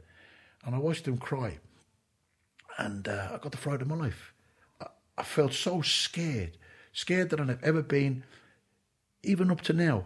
that was the scariest I'd ever been in my life. Even that day on the 26th of July, I wasn't as scared as I was that day. Because now my dad was crying and my world caved in. And we found out afterwards that his daddy had died. And it hit him hard. And that was the reason why he was crying. But years later, when I was in court, and I was found guilty in court of a crime, and my dad was up in the gallery, I remember looking up in the gallery, and I saw him hold his head in his hands. And it was exactly the same as him crying, holding his head in his hands when his daddy had died. And I felt sick, even now talking about it. I'm not going to cry. Hope you're enjoying the podcast. Here's a quick word from our sponsor. Know what that sound means? It's more sales being racked up on Shopify. What do you think of Shopify, Jen? I absolutely love Shopify, the all-in-one commerce platform to sell, grow, and make money for your business. Have you used it to boost your business? 100%, yeah. So Shopify makes it simple for anyone to sell from anywhere in the world. From creating your online shop in your own look, to finding new customers, to scaling your burning idea. You can do it all from one place. With no need for skills in design or coding. It's how every minute of every day a new seller makes their first sale with Shopify, and you can join them. So what is your favourite UK-based business that's found success with Shopify? It's got to be Gymshark. They have grown massively thanks to Shopify. Now it's your turn to start selling today with Shopify for free. And thanks to 24/7 support, Shopify is there to help you every step of the way. Sign up for a free 14-day trial at shopify.co.uk/Shaun, SHAUN. Go to shopify.co.uk/Shaun right now to grow your business today. So that's shopify.co.uk/Shaun, SHAUN. Thank you for supporting our sponsor. I felt sick. I feel sick now. Did you feel ashamed? Ashamed, yeah. Yeah. I feel ashamed. Even now, I won't cry. I'm not going to cry. I've cried loads of times. I cry all the time. But it's good to cry. Yeah, there's no harm. Really cry. And I wouldn't... And I felt sick. And I've said then, and I mean it, I will never, in my whole life, I'll never get into trouble again. It's like when my mum flew 5,000 miles to visit me in Arizona prison. And she's been outside waiting in the desert for hours and, patting people down, sniffer dogs and all that. And then you see her. It's horrible, isn't it? You remember that for the rest of your life. When I had a day out from prison, I was in they call it your FLET date, your facility license eligibility date. And you get to a day where you're a model prisoner. And I saved a man's life in prison. How long were you in prison for? I originally got 2.5 years. And when I was in prison, they tried to increase the sentence to 7. Oh. Yeah, I had a bit of an issue with certain members of the West Midlands Police. Not them all. There's plenty of good police officers there. But there's bad and all. You get bad plumbers, you get bad electricians, you get bad barbers, you get bad hairdressers, you get bad painters and decorators. So you can't not get a bad policeman. Do you understand? But that's all walks of life. You can't blame the force. Yeah, because of one person or two people. You can't blame the painting decorator, the painters and decorators because of one bad painter. Government policies to do with a lot of it as well. Because we work with a lot of police, and they're very well-meaning people. But then orders come down from above, and they end up doing things they don't really want to do. A lot of them. Yeah. Unfortunately, today the police force, in my eyes, is a bit of a police farce. Right? Because they're not allowed to be forceful anymore. When I was a kid, if I'd done something bold and I saw a policeman, I would run hell for leather. Right? Now these kids, and that's how they are, out stabbing each other to death, 14, 15 years of age. They have no respect for the police force because the police force isn't a force anymore. Because if that policeman takes out his baton and gives them a belt and a baton, he's reprimanded. Spare the rod, spoil the child. I got battered when I was a kid. It didn't do me any harm. Because you know what? Because I respect others, I respect my elders, and I have self-respect. A lot of these youth today don't have that in them. Out of control. Out of control. And I think that the police need to be given better powers of arrest. Prisons are like a holiday camp. Right? And I was in there. PlayStations, TVs, 3 meals a day, central heating, The soldiers that have fought in World War II haven't got 3 meals a day. Veterans of foreign wars, they haven't got 3 meals a day. Soldiers that have served this country, living on the street, you know. Now, I'm not being disrespectful to the Germans, but my sister's married to a German. But see, if it wasn't for the British Army, we'd be speaking German today. You know, the British Army beat Hitler. You know, and I will rave about. I know we've had a history with the British Army in Northern Ireland, but the British Army done what they had to do to beat Hitler, and I thank them for that. You know, I admire them. I admire their courage. You know, in different battles and campaigns that they've been in. Yeah, we've had the history in Ireland. I don't get into politics, but some of these soldiers are living on the streets now. Some of these old soldiers that fought in World War II haven't got the money to turn the heating on, haven't got 3 meals a day. So why should a convict be getting luxuries and special treatment that soldiers that have served this country well haven't got? It's sad. Heartbreaking. More than half my friends in prison were ex-soldiers as well, because they come back, didn't get any help, and then got on street drugs for the PTSD and ended up... Most prisoners these days are people with drug issues. They need to take them out and put in the paedophiles, the rapists, the women beaters, the predators. That's who should be in prison. They need to increase those sentences. Listen, let me tell you something now. There's not enough of a deterrent to turn people away from doing crime. If the punishment was there to fit the crime, people would think twice about doing the crime. Yeah, correct. You know, we had one woman who was molested by her own dad, and he wrote a letter to the judge mocking the whole process because he knew they could only give him so many years. He was out within a couple of years. That is messed up. Listen, let me tell you something now, right? I believe that they should bring back the death sentence, right? And I will stand up and say, no problem whatsoever, bring back the death sentence. When you have no doubt whatsoever that this person has took lives, not just one life, many lives, and that they've been put into these mental institutions where they're getting mollycoddled, these prisons where they're getting cared for, that money would be better spent on caring for sick people and for elderly people, you know. Put them to sleep. I'm not saying rip them apart. I'm not saying tear them apart or feed them to the dogs. You know, give them an injection like they do in certain states in America when there's no doubt. When there's no doubt. You know, if there's an element of doubt there, you can't take that person's life. But where there's no doubt, give them the lethal injection and send them to hell. Do you understand? Because that's where they're going anyway. They're not going to heaven. They've committed horrible crimes. So why keep them alive? Why leave them in the lap of luxury and let the victims or the families of these people that they've killed, suffer? And I think there should be money spent more on catering and caring for the sick and the elderly than catering and caring for some of these sickos that are in prison. And give the kids things to do as well so they're not on the streets. Yes. Boxing, more boxing. Rehabs, youth clubs. Yeah. You know, I wear a T-shirt today, the Big Joe Egan Boxing Gym. A very personal friend of mine, Dave Mariner, who runs a charity called the Unmasked Mental Health. He works with a lot of soldiers that are suffering with the PTSD. A very, very good man. You know, a pillar of the community. He's gone through the government now, the Big Joe Egan Boxing Academy. We opened the first one down in Leeds.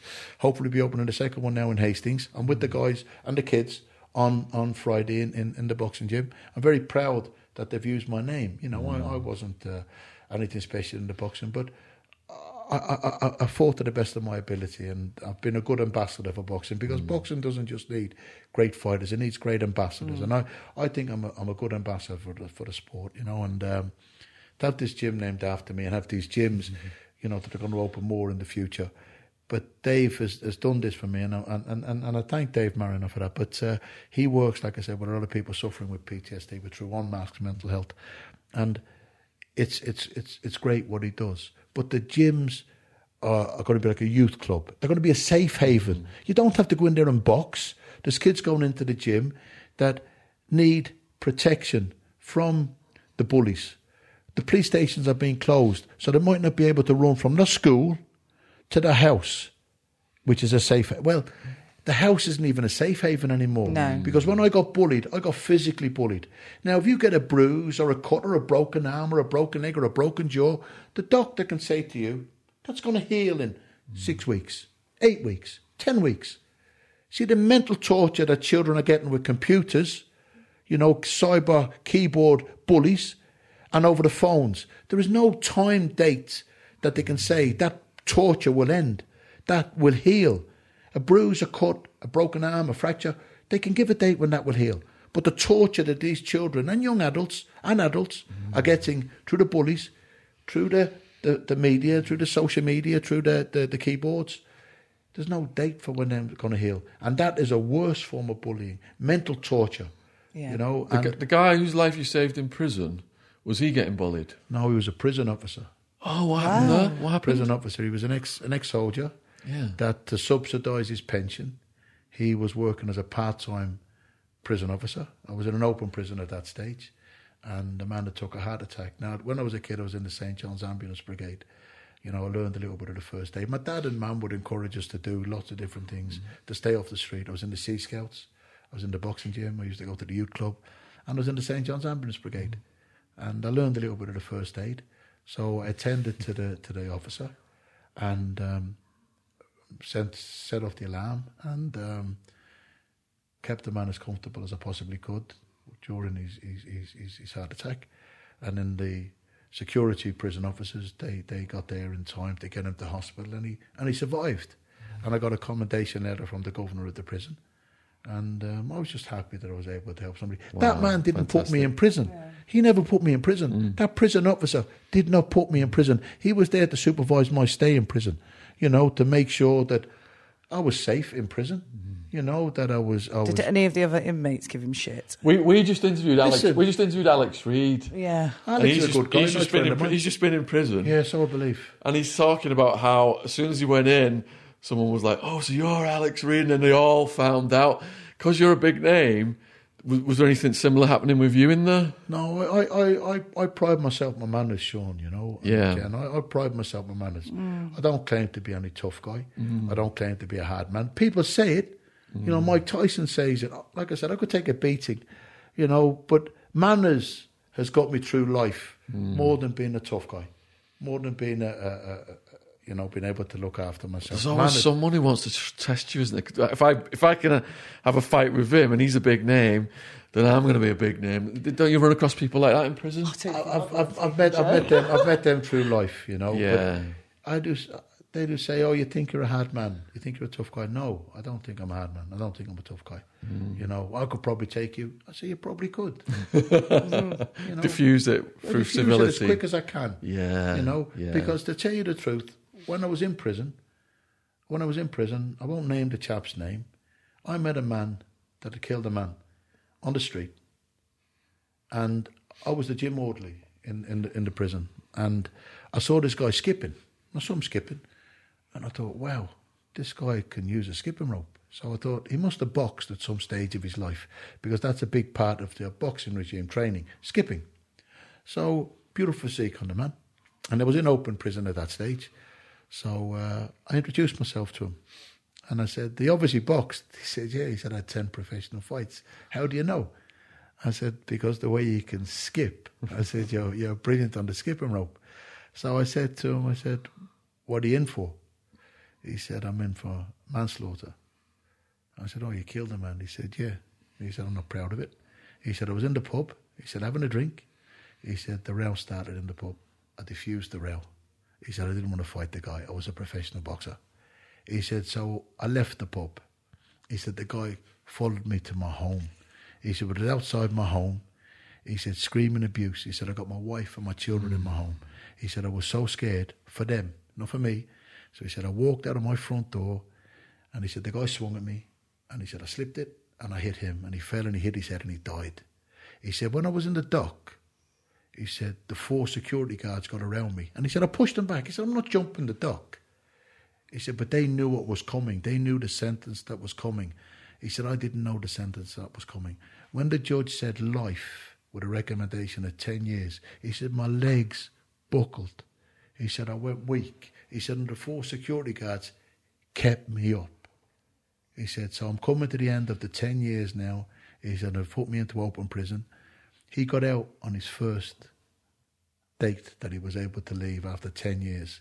I wished him well. Oh, you know, that was just... Shouldn't have even been there in the first should place. never have been in there, you know, should never have been Protecting in there. family. The man didn't deserve 10 years in prison. I met another chap in there that had killed a man on the rugby pitch, and he only got 3.5 years. He What, on stomped. scrum or something? He stomped on the guy's head on the rugby pitch, and a little bit severe, whatever he'd done, and he ended up getting 3.5 years for the tackle or whatever he'd done, and I thought to myself, like, 3.5 for one guy, life with a record 10 years to do the guy. It was a little bit cruel, and he's got. I met a chap in there that was on one of them life tariffs, and he bought a stolen stereo, and he was back in for 7 years. Yeah, IPP. Yeah. Yeah. Life license, you know, so you've got to be very, very careful. And that chap that I met in there, if he's watching this program or listening to the interview, I can't remember his name for the life of me anyway, but I wish him well in life and hope he's never gone back in. I'm not saying because he was an ex-boxer, but he didn't deserve that sentence. I know it was tragic, the man that died during the punch-up, but... How did you maintain your fitness and health and food regimen inside? When I was in the prison, my first job I got was in the catering, and I was in the kitchens, and that was fine. That was handy. And then, what was the next job I got? I was in 3 different prisons. But I made the most of it when I was in there, but the best job I had was the gym orderly. But yeah, the food was okay. You know, was it? Plenty of it, 3 meals a day. Yeah. Plenty of it, you know, and it was hard at times. It was harder for my family than for me. Were they visiting you? I got visits regular, yeah. And I remember one time when I was out on a day release, Paddy Finn, the ex-Irish heavyweight champion, who brought me to Birmingham to work and to live. He was the reason I settled in Birmingham. His family had founded my amateur boxing club, and I loved the man dearly. And he gave me the opportunity when his boxing career finished. He said he had to retire. He went into the pub trade. So when my boxing career finished, he gave me an opportunity to come and work for him. I did an MVQ certificates, a BII certificates. I left school when I was 14 with two swimming certificates. You know, 1,500 metres and 800 metres swimming certificates. I didn't know, I wasn't academic. And when I'd done these courses for Paddy, I'd done 2 MVQs and a BII, British Institute of Innkeeping. I was very proud of myself, and I became the licensee of his pub. But he arranged for my mum and my 3 aunties, my mum's 3 sisters, Linda, Geraldine and Catherine, to visit me. So I'm sitting, having a lemonade, because I don't drink alcohol, at the side of Paddy Finn's pub, the Dubliner at the time, which was opposite the bus station. I knew nothing about this. I was just having a day out in the company of my friend Paddy Finn, having a glass of lemonade, enjoying the sunshine, and I'm looking at the Dublin Holyhead bus pulling in the Birmingham bus station, and I'm looking at my mum and my 3 aunties are stepping off the bus. And even now, I was like, I thought, is this an apparition? I was rubbing my eyes. I thought, is that my mum? Is that my Auntie Linda, my Auntie Geraldine, my Auntie Catherine? Next to the 4 of them started screaming, ah! And I looked at Paddy Finn and I knew he'd organised that. And it was a lovely day. They stayed for the weekend. I only had the 1 day out of prison. But it was a lovely day. But I never asked my mum. I asked her not to visit me in prison. I said, please don't come over and visit me in prison. I said, I don't want it to have to go through what they have to go through to enter prison to visit me. My dad visited me in prison, and I wasn't encouraging him to visit, but I couldn't discourage him. You know, he's not the sort of man that you tell no to, you know. Even as an adult now, you know, he's suffering a bit with the dementia. He's 84, but he's still the daddy, you know. He's still my dad, you know. And I couldn't stop him coming to visit me at the prison. I had a bit of more influence over my mum than I did over my dad. But she came, like I said, Paddy Finn arranged that day, and the time went too quick. It was just to see her and embrace her and hold her, kiss her and hug her, and that, it was just lovely.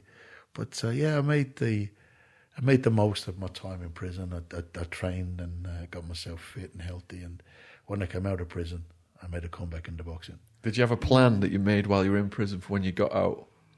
Just to fight again. I was going to box again. You know, there was a big write-up in the Boxing News They said George Foreman made the comeback after 10 years. Big Joe Egan made the comeback after 12 years.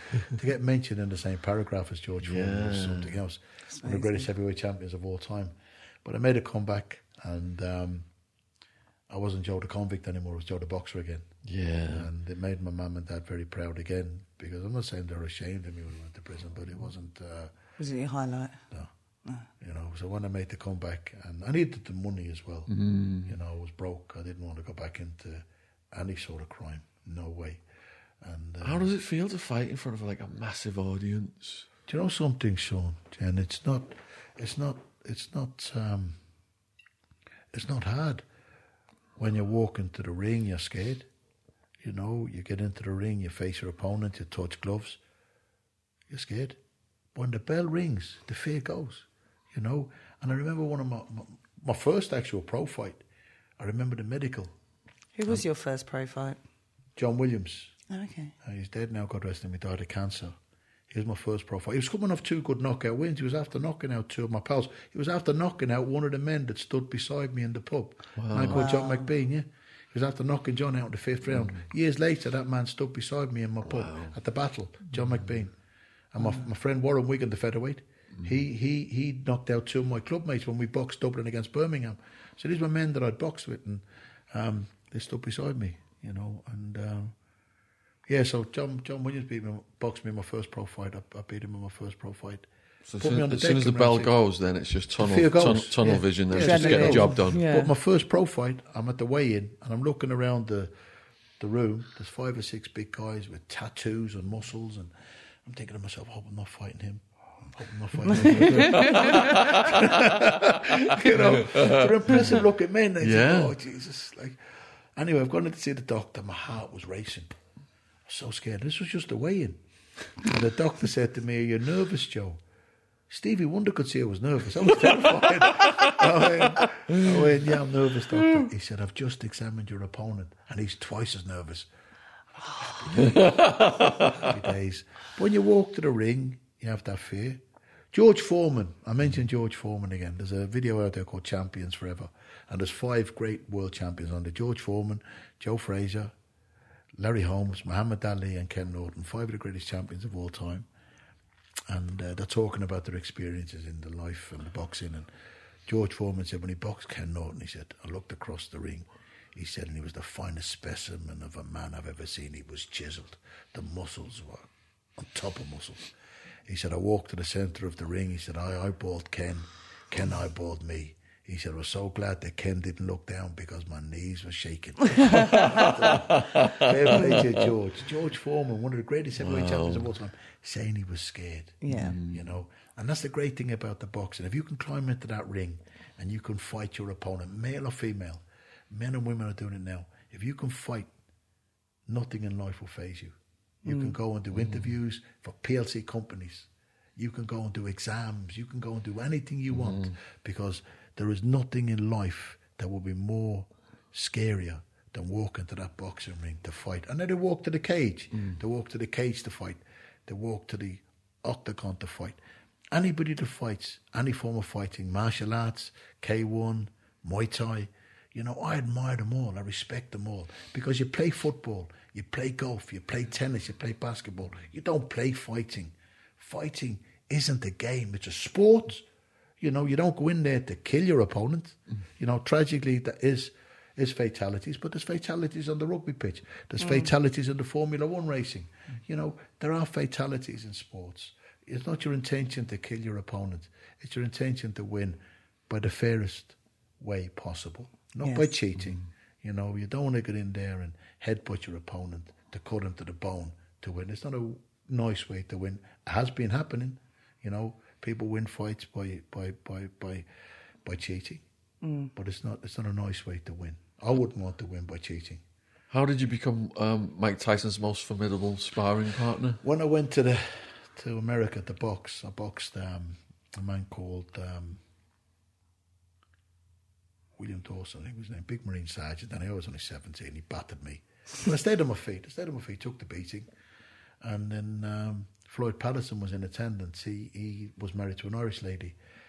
from Offaly, and he took a great interest in the Irish team. Paul Fitzgerald, the featherweight, he still lives in America now. He lives in Upper Darby in Philadelphia. I've visited him a few times over the years. He won. He was very impressive in winning. I lost, but whatever I did in losing, Floyd Patterson took an interest in me. He said, you got a good chin, you got a big heart. He said, you haven't got much skills. I've never had much skills. He said, I can work on your skills. He said, you've got the courage, you're born with the courage. You cannot give a person courage. They've either got it or they haven't got it. If they haven't got courage, boxing isn't for you, you know. And I knew I had courage. Floyd Patterson knew I had courage. I had a good chin. I took some good beating in my life, you know. Yeah. But he gave me the chance to stay on in America. And I phoned my mum. I said, Mum, I'm staying in America. Oh, son, she said, you'll never come home. I said, I'll be home next year. I said, come home next year, Mum. And he took me to Gleason's gym. I sparred with a couple of pro heavyweights in Gleason's gym. Matt Tucker was one. I can't remember the other chap's name. Anyway, Al Gavin and Bob Jackson, who had bought the original gym of Costa Motto, who was the man that looked after Mike Tyson. They said there's a young heavyweight in the Catskills called Mike Tyson looking for sparring partners. 17 years of age, same age, well, actually 6 months younger than me. I was so happy to hear this because I've been fighting men because I was big for my age, but I hadn't got that man strength. I was on the doors when I was 15. You know, I felt in my mind I was a big man. I was a mature man. I wasn't. I was still a teenage boy. But I was fighting men.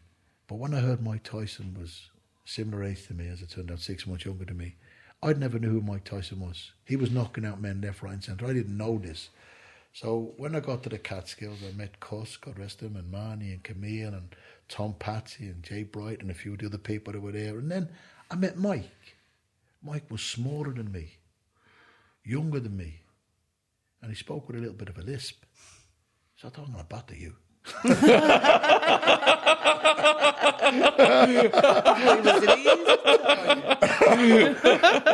Was I wrong? Oh, wow. But he was so nice. He welcomed me, he embraced me, and he was fascinated with the history of Irish boxing. He loved the relationship that Mr. Eastwood had with Barry McGuigan at the time, who I went to go professional with years later. He loved that relationship. It was like a father and son relationship at the time, and he had that relationship with Cuss. And he was so warming and welcoming. Took me to the top of the house. He lived at the top of the house. And he had all the old senior reels of fights. Jim Jacobs and Bill Caton, who was management team, they had access to the biggest library in the world of fight footage. And to me, there's only so much boxing you can watch. But to Mike Tyson, there wasn't enough.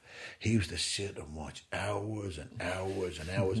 And he used to say to me, Joe, if that left hook had landed, that would have changed the whole history of that weight division. I used to think, oh my God, Mike was so engrossed in the sport. Now I love the sport, but not as much as he loved the sport. He was so devoted to the sport. He loved it. But what I didn't realise at the time was the humble beginnings.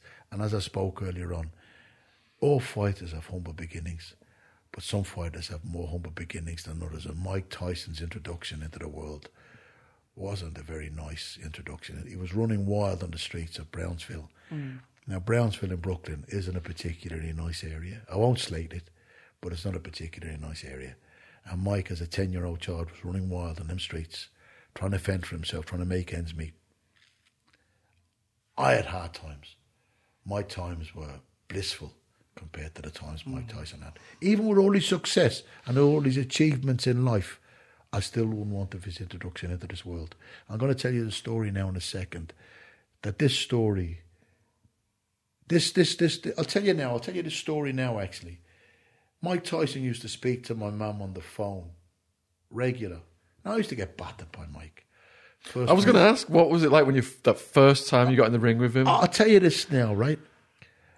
When we met and we became friends and the next morning joked together and travelled on the minibus to the gym. Before we got onto the minibus, I saw all these big, powerful men appear. And I thought, we're two boys, we're going to box together, and these powerful men are going to box together. Little did I know that these men were the men that were going to spar with Mike. They were men like walking to the gallows. The heads were on the chest. They looked so solemn and sad. And I thought, I'm happy. I feel confident. I've got the measure of this kid. You know, really, honest to God, you know, I'm bigger than him. I'm older than him. I had a lot more amateur fights than him. travelled on the minibus. I was so calm and relaxed and confident. I know. But these were all so sad, and they knew what was coming. Stupid Paddy didn't know what was coming, right? I didn't know. Anyway, when we got to the gym, I was comfortable, I was relaxed, I was put my bandages on, I warmed up, and these guys were all sitting there like this. I couldn't understand what it was all about. But then Cush said, right, glove up, we've warmed up, we're getting ready to spar. I looked around, and Mike was in the ring, pacing the ring. And he had his shirt off at that stage. And his physique at 17, his chest, his neck, his biceps, his tricep, his back, his body was incredible for 17 years of age. He looked like the lion walking in a cage in the boxing ring, up and down. Cuss pointed to one of the big men to get in. Mike knocked him spark out. The guy hit the deck, was unconscious before he hit the deck. And I tell people, I shit myself at that moment. I tell people I ruined a good pair of underpants at that moment in time. You know, I have no shame to say it. I thought there's no way a 17-year-old boy should have that power. 2 more got in, knocked both of them out. I was number 4. I got battered from pillar to post. I was battered for 3 minutes. Smashed to bits. But I lasted 3 minutes. Longer than the 3 previous men that got in. I got out, a couple more got in, they stayed on their feet. I was back in again. 8 minutes later, I took another 3 minutes beating because I did 6 minutes with him that day. But the madness in me, because I believe to fight, you've got to have a little bit of madness in you, you know. Yeah. And I had that little bit of madness in me, and I believed I would get the better of him one of these days. I never did, you know. People say to me, and they ask me all the time, "Did you ever hurt Mike Tyson?" I said, I hurt Mike Tyson every time we sparred. His knuckles were in bits. I hurt his knuckles. He battered me for nearly 2 years. But I'm very proud to say I never hit the deck. He made me cry loads of times, hospitalised me a couple of times. What? But, yeah, I went to hospital one time. My headgear was on. My head swelled up. I had to enter the casualty with my headgear on. And I was an ambassador for the Midlands Air Ambulance. And I spoke this at the Midlands Air Ambulance Awards dinner. I said, the Air Ambulance gets to accidents and gets victims of accidents to hospitals very, very quick. When I had to go to hospital from the Catskills, I had to go in a car. I wish there was an air ambulance then to get me to the hospital quicker, you know. But it was hard, but it made me the man I am today. You know, every fight I had helped me become the man I am today. You know, I speak to a lot of men that I fought. Bobby Wells, I boxed against England. He was ABA champion. He went on to win the Olympic bronze medal. He helped me become the man I am today. Cathal Ryan, he was head doorman in the nightclub that I worked in. We battered each other in the All-Ireland finals. Then went to work on the nightclub that night. All busted up. People looking at us going, there must have been a bad fight tonight. He helped me become the man I am today. And every man that I shared the ring with has helped me become the man I am today. You know, one of the guys that phoned me earlier on today, Pat Pasley, is a barrister. He trains barristers now. I used to spar with him when we were kids, and they all helped me. They helped me through this journey, you know.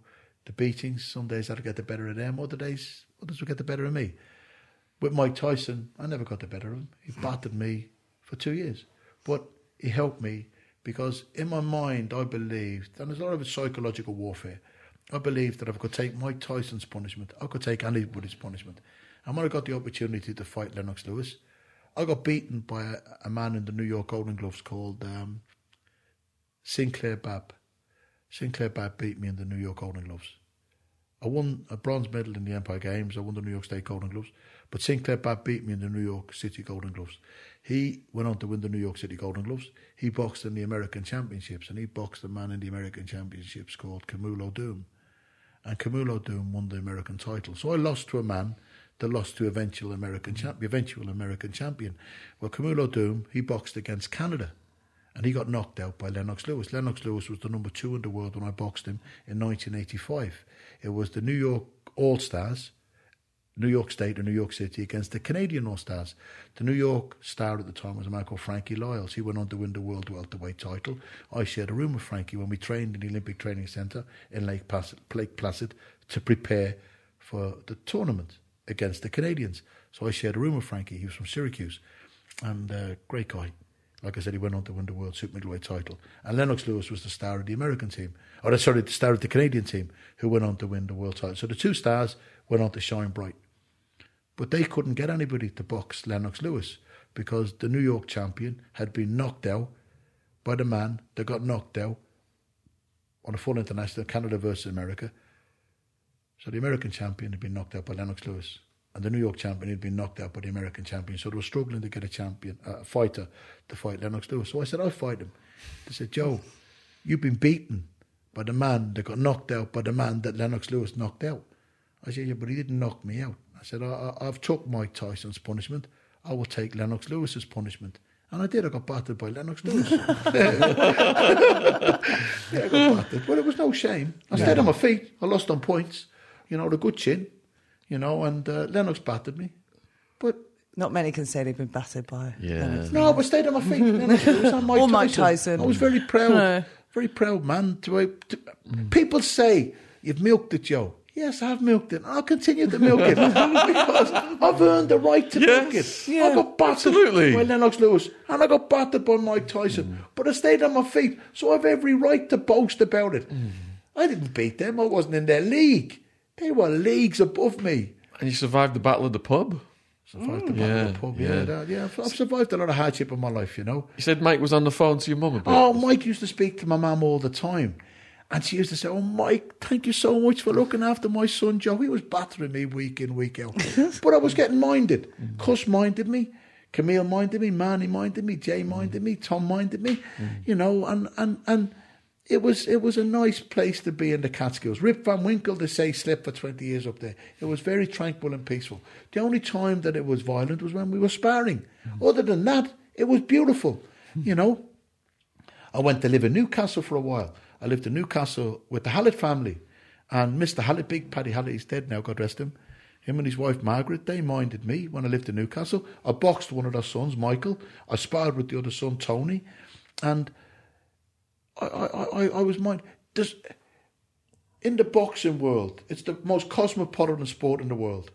You go to the remotest parts of Africa, the remotest parts of Asia, there might not be kicking a soccer ball or there might not be bouncing a basketball, but there'll be a kid punching the bag. It's the most cosmopolitan sport in the world. And the friendship and the respect and the love amongst the fight world, fighters, managers, trainers, there's a great camaraderie and friendship. And you get minded, you know, and I've been minded everywhere I went through the boxing. But with my time in the Catskills, it was as good as my time in Newcastle, as good as my time in Denmark, as good as my time in Germany, in the boxing camps, you know. What about Don King? I won't talk about him. There's a lot of parasites in boxing. There's a lot of people, I won't mention any names, but a lot of people that treat fighters as a piece of meat, you know, and fighters aren't a piece of meat. You know, fighters are human beings and they deserve to be treated as human beings deserve to be treated, you know. Not like a commodity, not like a piece of meat. And sadly, some of the management, some of the promoters treat fighters like pieces of meat. And I don't think that's nice. Were you by any chance inspired by the Rocky movies? I love Rocky movies. Oh, yeah. Yeah, I love Sylvester Stallone. I think he's great. My friends are working. I have a friend, Eddie Hall, is working on the Expendables movie at the moment. Wow. I saw Eddie's the world's strongest man. Yeah. And I met Eddie through my friend Lee. Lee has a business in Stoke called Low Cost Roofing. And Lee's an ex-soldier. He's an ex-squaddy and he employs a lot of ex-squaddies. And Low Cost Roof in Stoke, a fantastic friend of mine, and he introduced me to Eddie Hall. I'm a massive fan of Eddie Hall, and Eddie's in the new Expendable movies, and I watched him with Sylvester Stallone doing a shout out to Tyson Fury, and it was brilliant, right? And Sylvester Stallone, the Rocky stories, the Rocky films, amazing. Favourite Rocky movie fight? Do you know something? Mr. T? Clubber Lang. Clubber Lang, Mr. T was Clubber Lang. Yeah. Oh, yeah, you asked me. Dolph Lundgren. Very good. Yeah. Very good. Yeah. And he was, Dolph Lundgren was Ivan Drago. That's it, yeah. And then the first one, do you know something? People don't understand this. You know, the Rocky story is actually based on a true story. Was it? Yes. Listen to this, right? Yeah. There was a man called, when Muhammad Ali won the world title, Muhammad Ali was going to do a tour of America. The 50-state tour of America. He was going to fight the state champions. And some Armadan said, we're going to call it the Bum and One Tour. How dare he call fighters bums, right? And you couldn't have a title like that. The bum a month tour. Muhammad Ali was going to fight the state champions, and this Ramadan was calling these fighters the state champions bums, right? I'm glad they didn't use that title. But Muhammad Ali was going to fight the state champion every month for 50 months.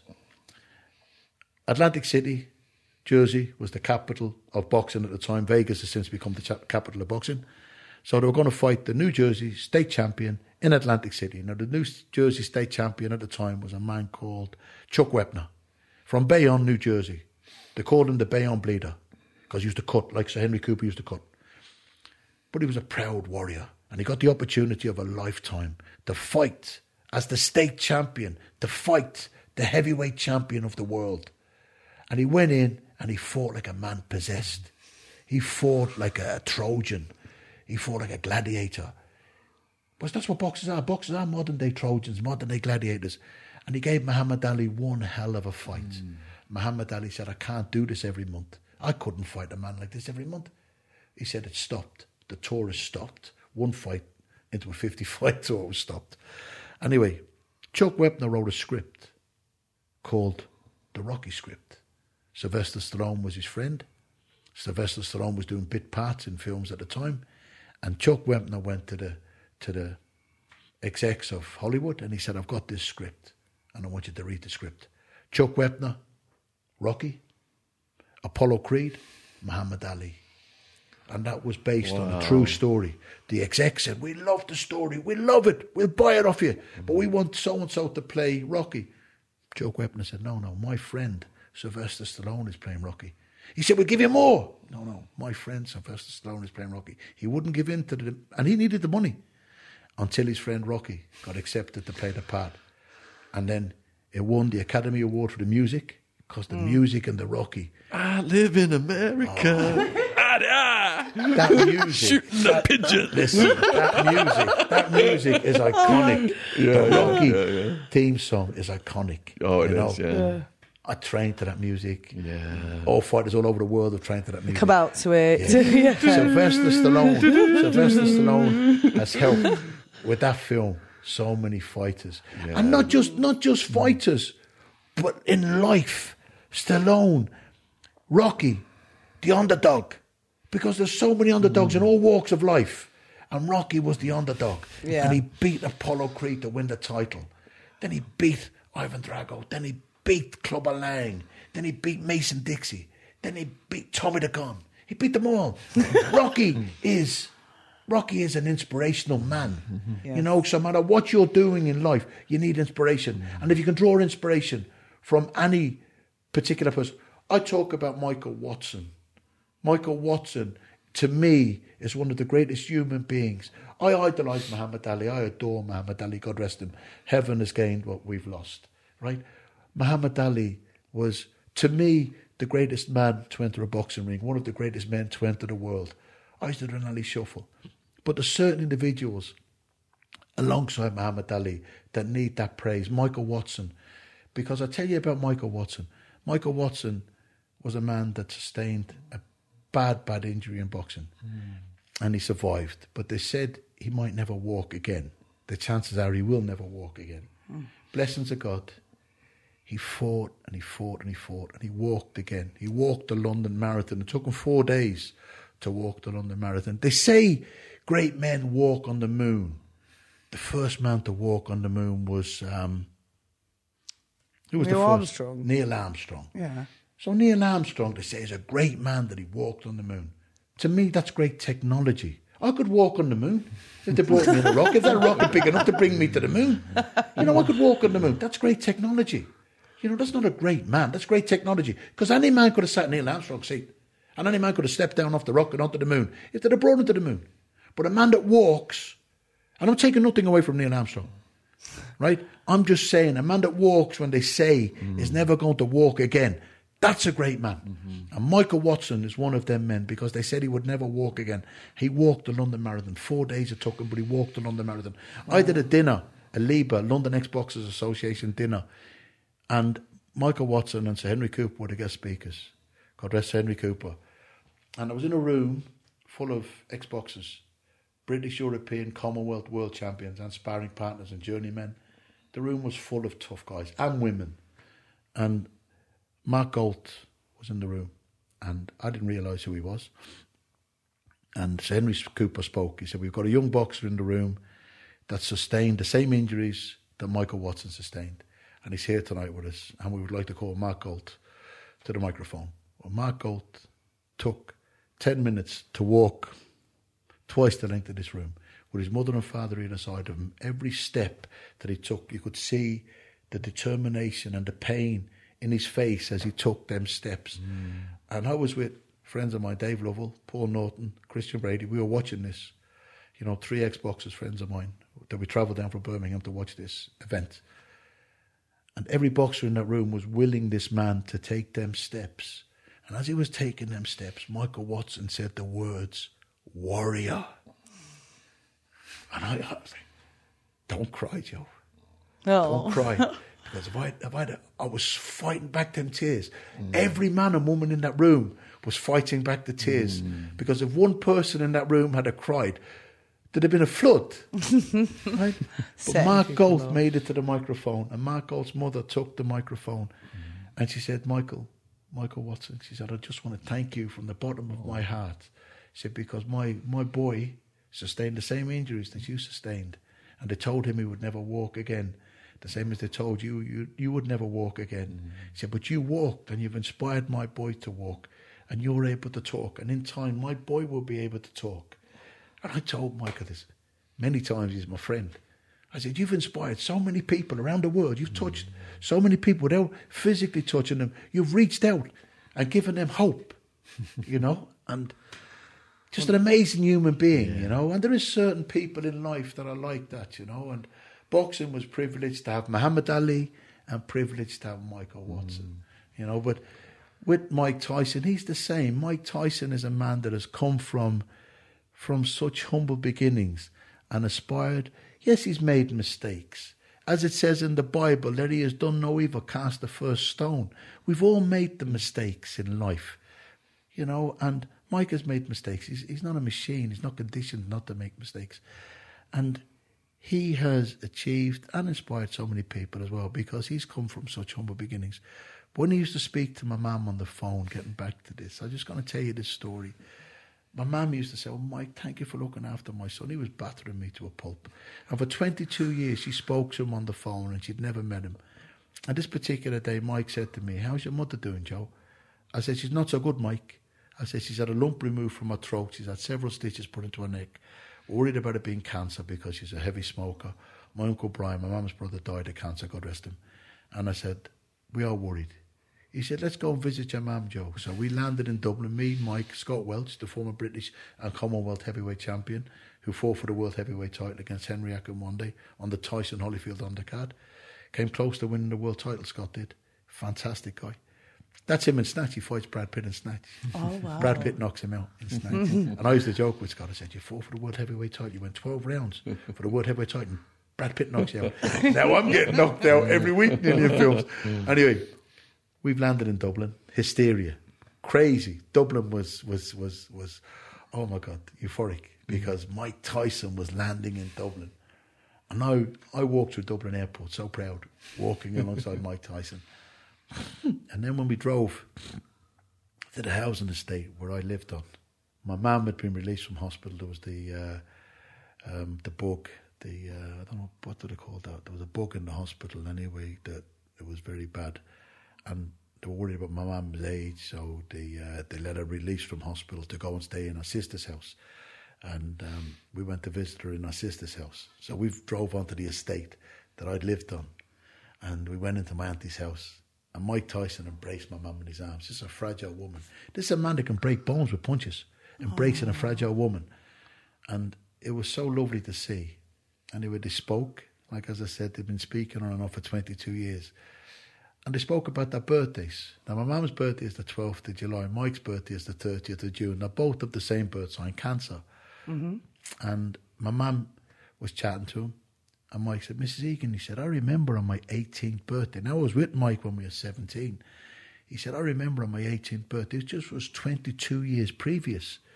he said, you sent me birthday presents. He said, you sent over a shoebox with some potato chips, Irish Tato crisps. He said, some money in an envelope. It would have been very little money. And some sweatshirts. There would have been second-hand sweatshirts. And my mum said to Mike, you remember that? 22 years previous. He said, Mrs. Egan, he said, very few people have given me anything in my life. He said, yes, I remember that. Scott Welch got choked up. He had to leave the room. I had no control of my tears at that. I broke down crying. I bet. My mum and Mike, they embraced each other, and Mike looked at me and, excuse my language, he said, Joe, motherfucker, you're always crying. He made me cry so many times. But what I loved about that moment in time, all right, it made me cry. But this man could have been a billionaire athlete. This man, the world was at his feet. And he remembered 22 years previous, a couple of packets of crisps, a couple of pounds in an envelope, and a couple of second-hand sweatshirts. I can't remember what I got 22 years ago. Can you remember what you got 22 years ago for a present? No. Mike Tyson remembered that, and it meant so much to him. And that puts it all into perspective, because if you think that little something meant so much, you know, and even with all his successes in life, he still was able to remember that. And that's the great thing about the man, you know. And still to this day, I'm very proud to say he's my friend. You know, I talk about him fondly. And as I said earlier on, I brag about being able to stay on my feet with him and Lennox Lewis, but I've earned the right to brag. You know, I'm not big-headed, but I brag about that. That's such a powerful story to end it on, Joe. Really appreciate you being with us today. Is there anything you'd like to tell to the viewers? Because you're so inspirational, like people around the world, perhaps watching as young people. Thank you for taking an interest in me. I appreciate, I'm not academic or anything like that. I'm not good with emails and stuff. I joked with Sean and Jen earlier on. I'm old school, smoke signals and pigeon post. Yeah. But I get emails, my agents that take care of a lot of things for me. You know, I get emails and compliments from all around the world. And thank you for taking an interest in my life. And listen, just try to be the best you can be, and try to be helpful and decent to others people, because we share this planet. You know, we're not here for a long time. We're here for the grace of God, and we share this planet. And we should. Muhammad Ali once said, and I love this, he said, I wish people could love each other as much as they loved him.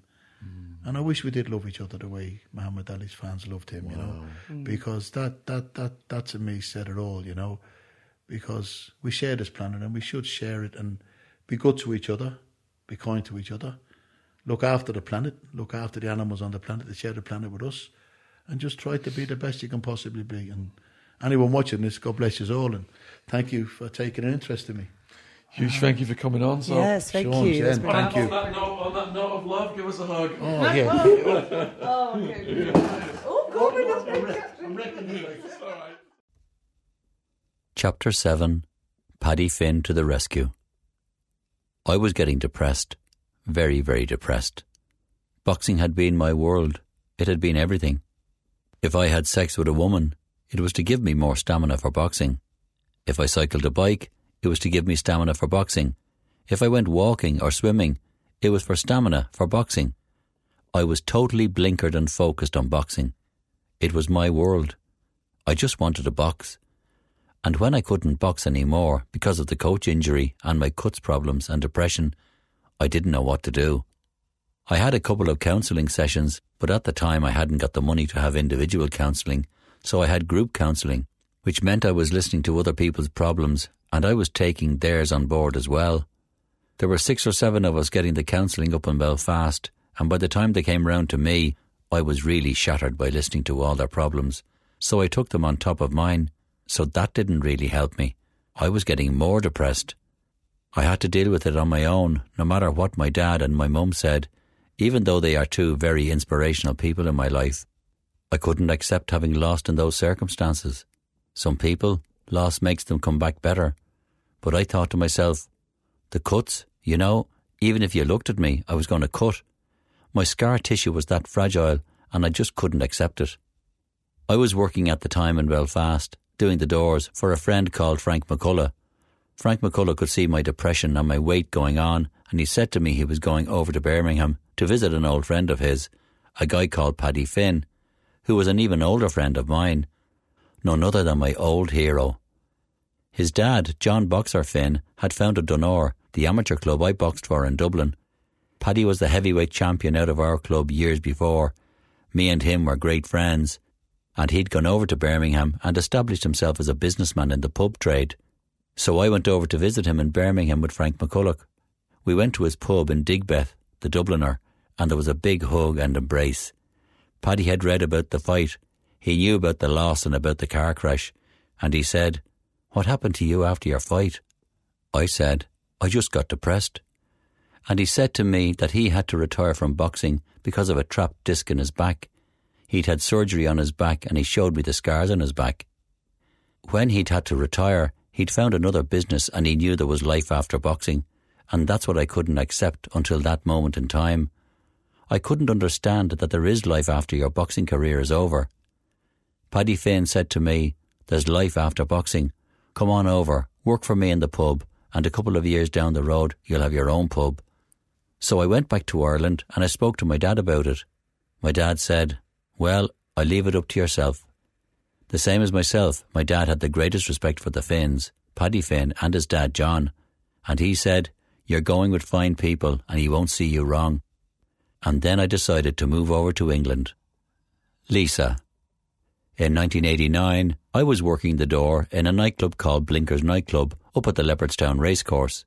Every time I came home from the States, I always got door work just to help me make ends meet when you come home. And I used to come backwards and forwards from America for different boxing championships and for different reasons. Anyway, I was working the door this particular night and I noticed this very attractive young woman in the nightclub. She was with her friend, who turned out to be Margaret. And when the rose sellers came into the club, I actually sent over a rose to her.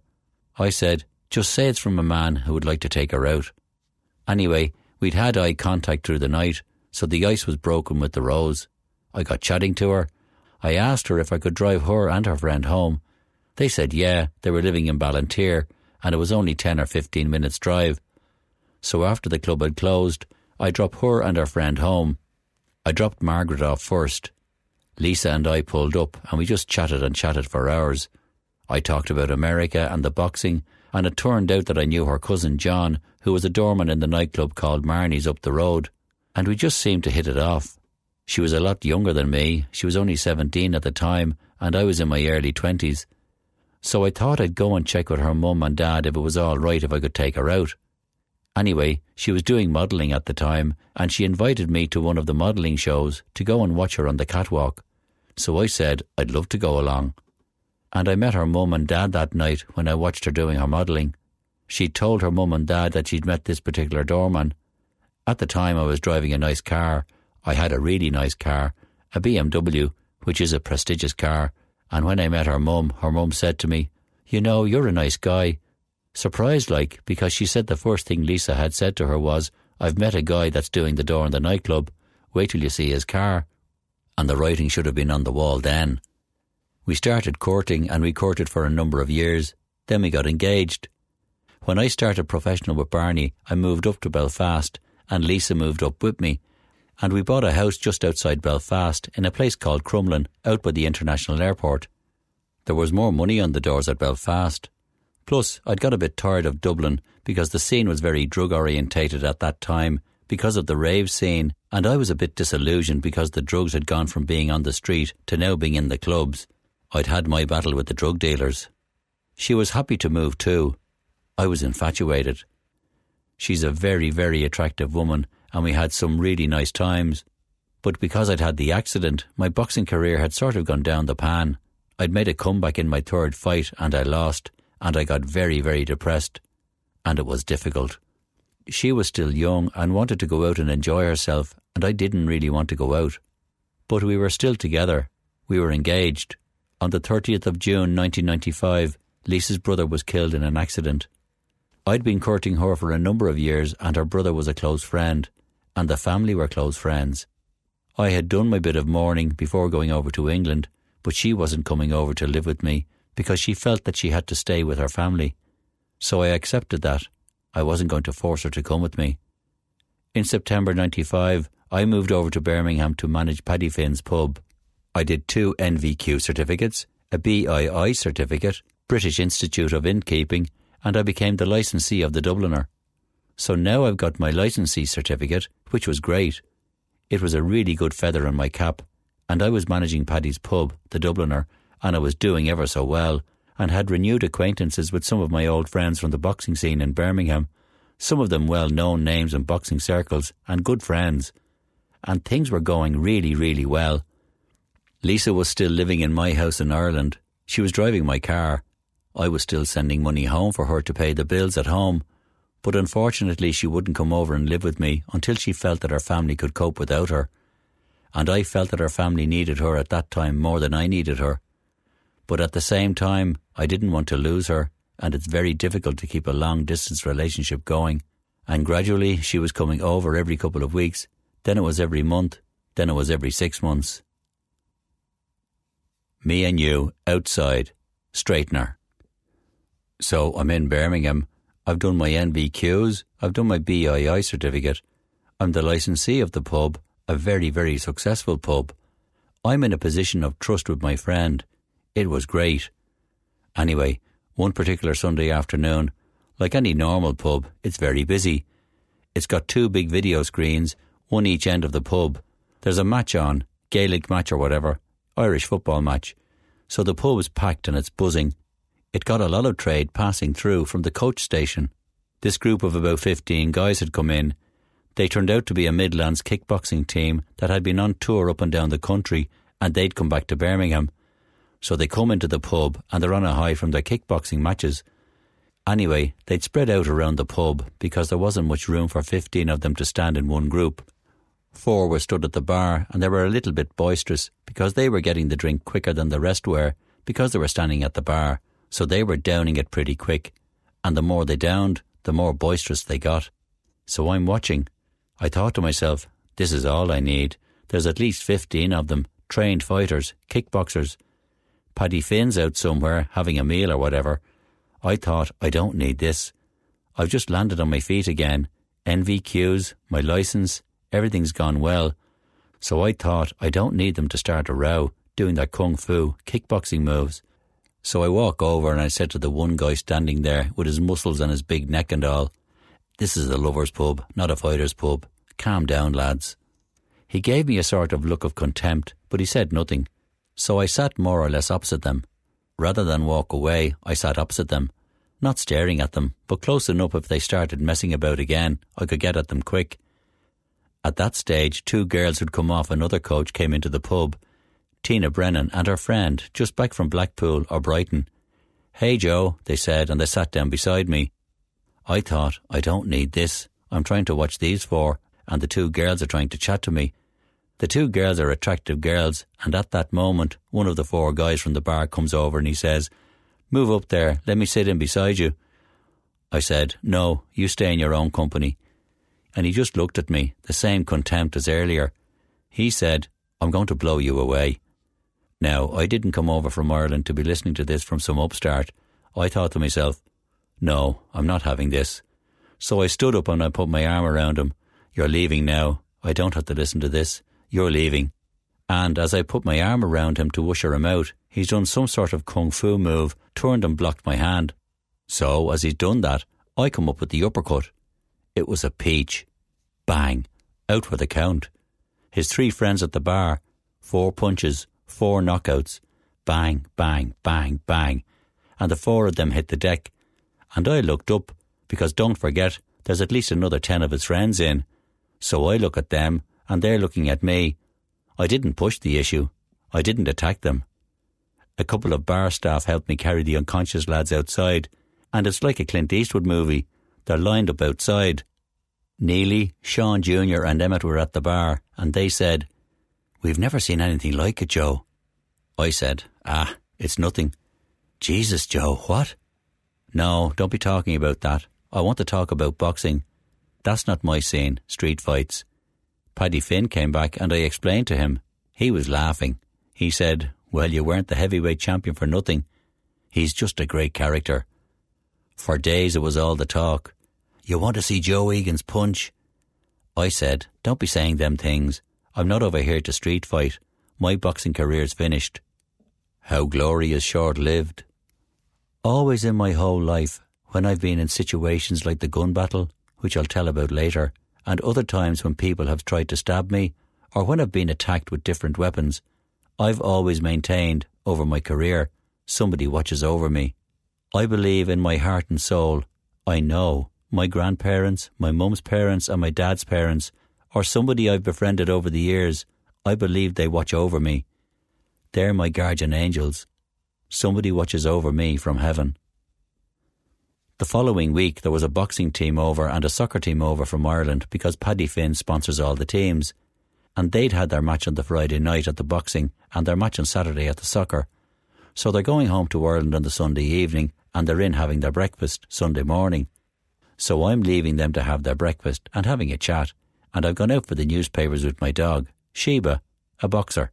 Naturally, I had her 14 years before she had to be put to sleep. As I'm walking down at the front of the bus station, there's a bus shelter and there's a young lad who's got an old man pinned to the ground. There's another lad standing there and a girl, and he's screaming Ballymun, which is a part of Dublin. So I'm looking at this old man. You could see the fear in his face. The young man's only about 6 stone, dripping wet. So I pick him up and I grab him and I pin him to the bus shelter and I grab his friends. I said, hold him. His friend wasn't much bigger, another 6 stoner. So he's got him now. The old man was up and his legs were going. He's gone. The kid I got pinned against the bus shelter is still screaming, Ballymun, Ballymun. I said, shut up, I'm from Dublin as well. Don't shame us any more than you already have. There were people outside the newsagents where I was going to. There was the Roscommon pub across the road. That's since become the Kerryman. Liam and Kevin Fitzgerald had it at the time. Liam O'Connor has it now. And they're just looking on. Liam and Kevin, I said, you're watching in broad daylight an old man being mugged and beaten up. And they were embarrassed. And the shopkeepers. I said, are you people just looking? Nobody going to help? Now, I'm only over at this pub a couple of months at this stage. Anyway, I go into the newsagents, get my newspapers, get my dog, and I walk back up to the Dubliner. As I walked by on the way back up, the other lads got this young hooligan pinned to the ground again, and the girls helping to hold him down. These are his friends. I look and I'm shaking my head. It's broad daylight. You don't expect to see this on a Sunday morning. So I get back up to the Dubliner and I'm talking with Paddy Finn. I said, you're not going to believe this. And I just told Paddy what happened. Next of all, boom, the door's kicked open to the pub. The swinging door, and the young lad jumps in.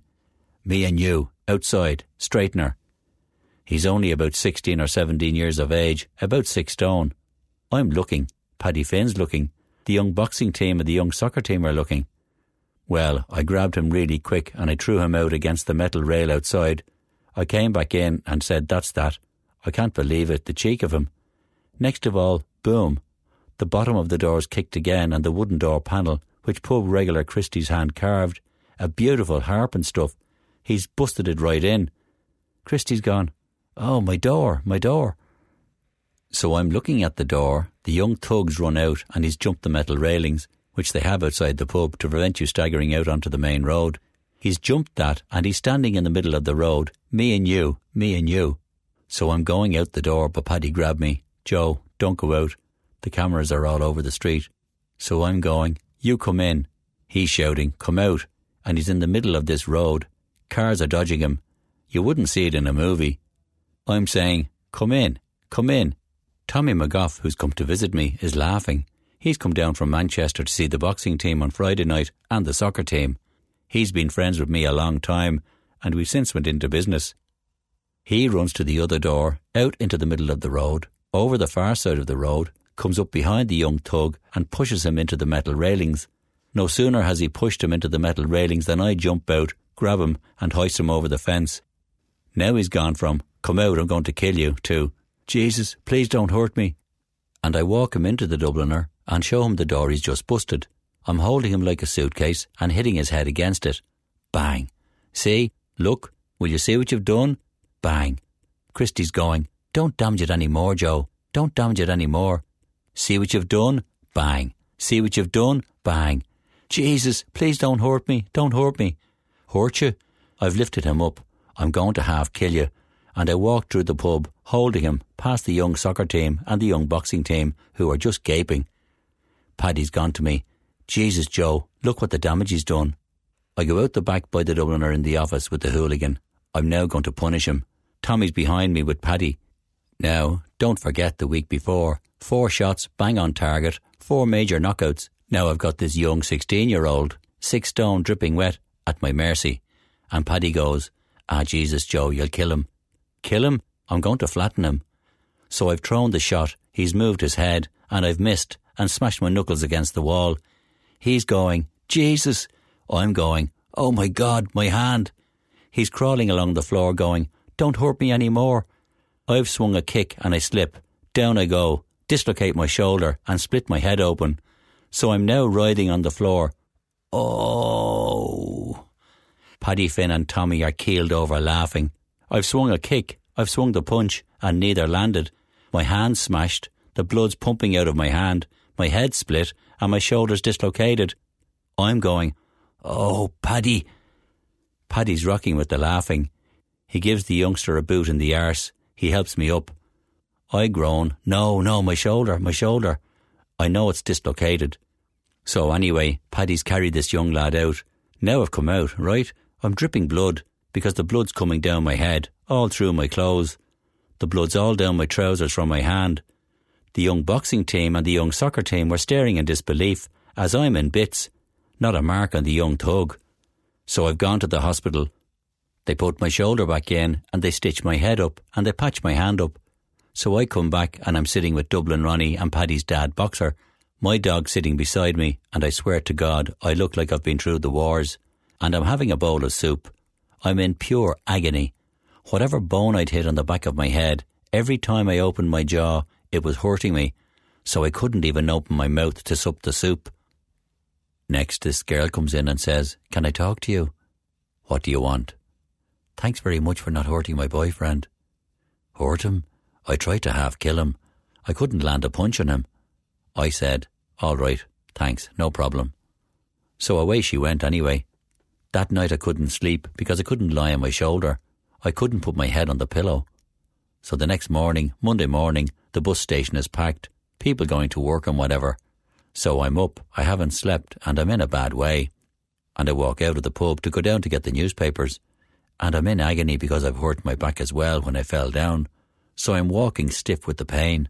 There was a hamburger stand at the front of the Dubliner, with people eating hamburgers and sandwiches before they go on the bus. The young lad sitting on the wall out the front. He jumps off the wall. I'm sorry about what I did to you. I said, get back, please. I'm sorry, I didn't mean yesterday. Get back. There's people watching, this young kid, me a big man. I go, no, don't, please. I'm sorry, I didn't mean for that. I'm sorry, I didn't mean you to get hurt. Please, don't come near me, go back.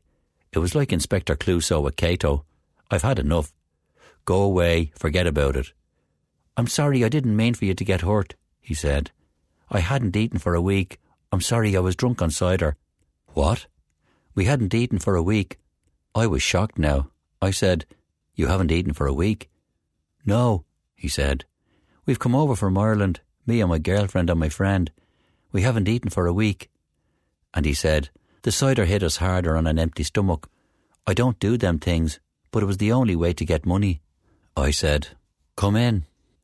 So, as I've walked back into the Dubliner with the young kid, Paddy Finn's there and Paddy goes, he's not back for round 2, is he? Paddy, I said, I've enough after round 1. Paddy, the boy hasn't eaten for a week, or his friend or his girlfriend. Paddy says, put them up some food there. Anyway, they had a feed. Paddy organised for them to go and meet people that he's helped in the Irish community and stuff like that. They're in their 20s now, and one of the young lads now is working, parking the cars at the auctions, and the other lad does security at building sites. When I got my own pub, the Lyndhurst, the 2 boys got me the rocking chair. You're retired now, they said. You've made it. Sit back in the rocking chair. They're good lads, nice youngsters. So I said, all right. So I give the rocking chair to my dad. I'm not ready to retire yet. When I was in prison, one of the lads called to see Ruth one day up in the Moseley Arms. And they're still thin and fragile looking, about 25 or 26 now, but they're just naturally thin. And he says, any trouble in your pub, I'll be up. Just give me a call.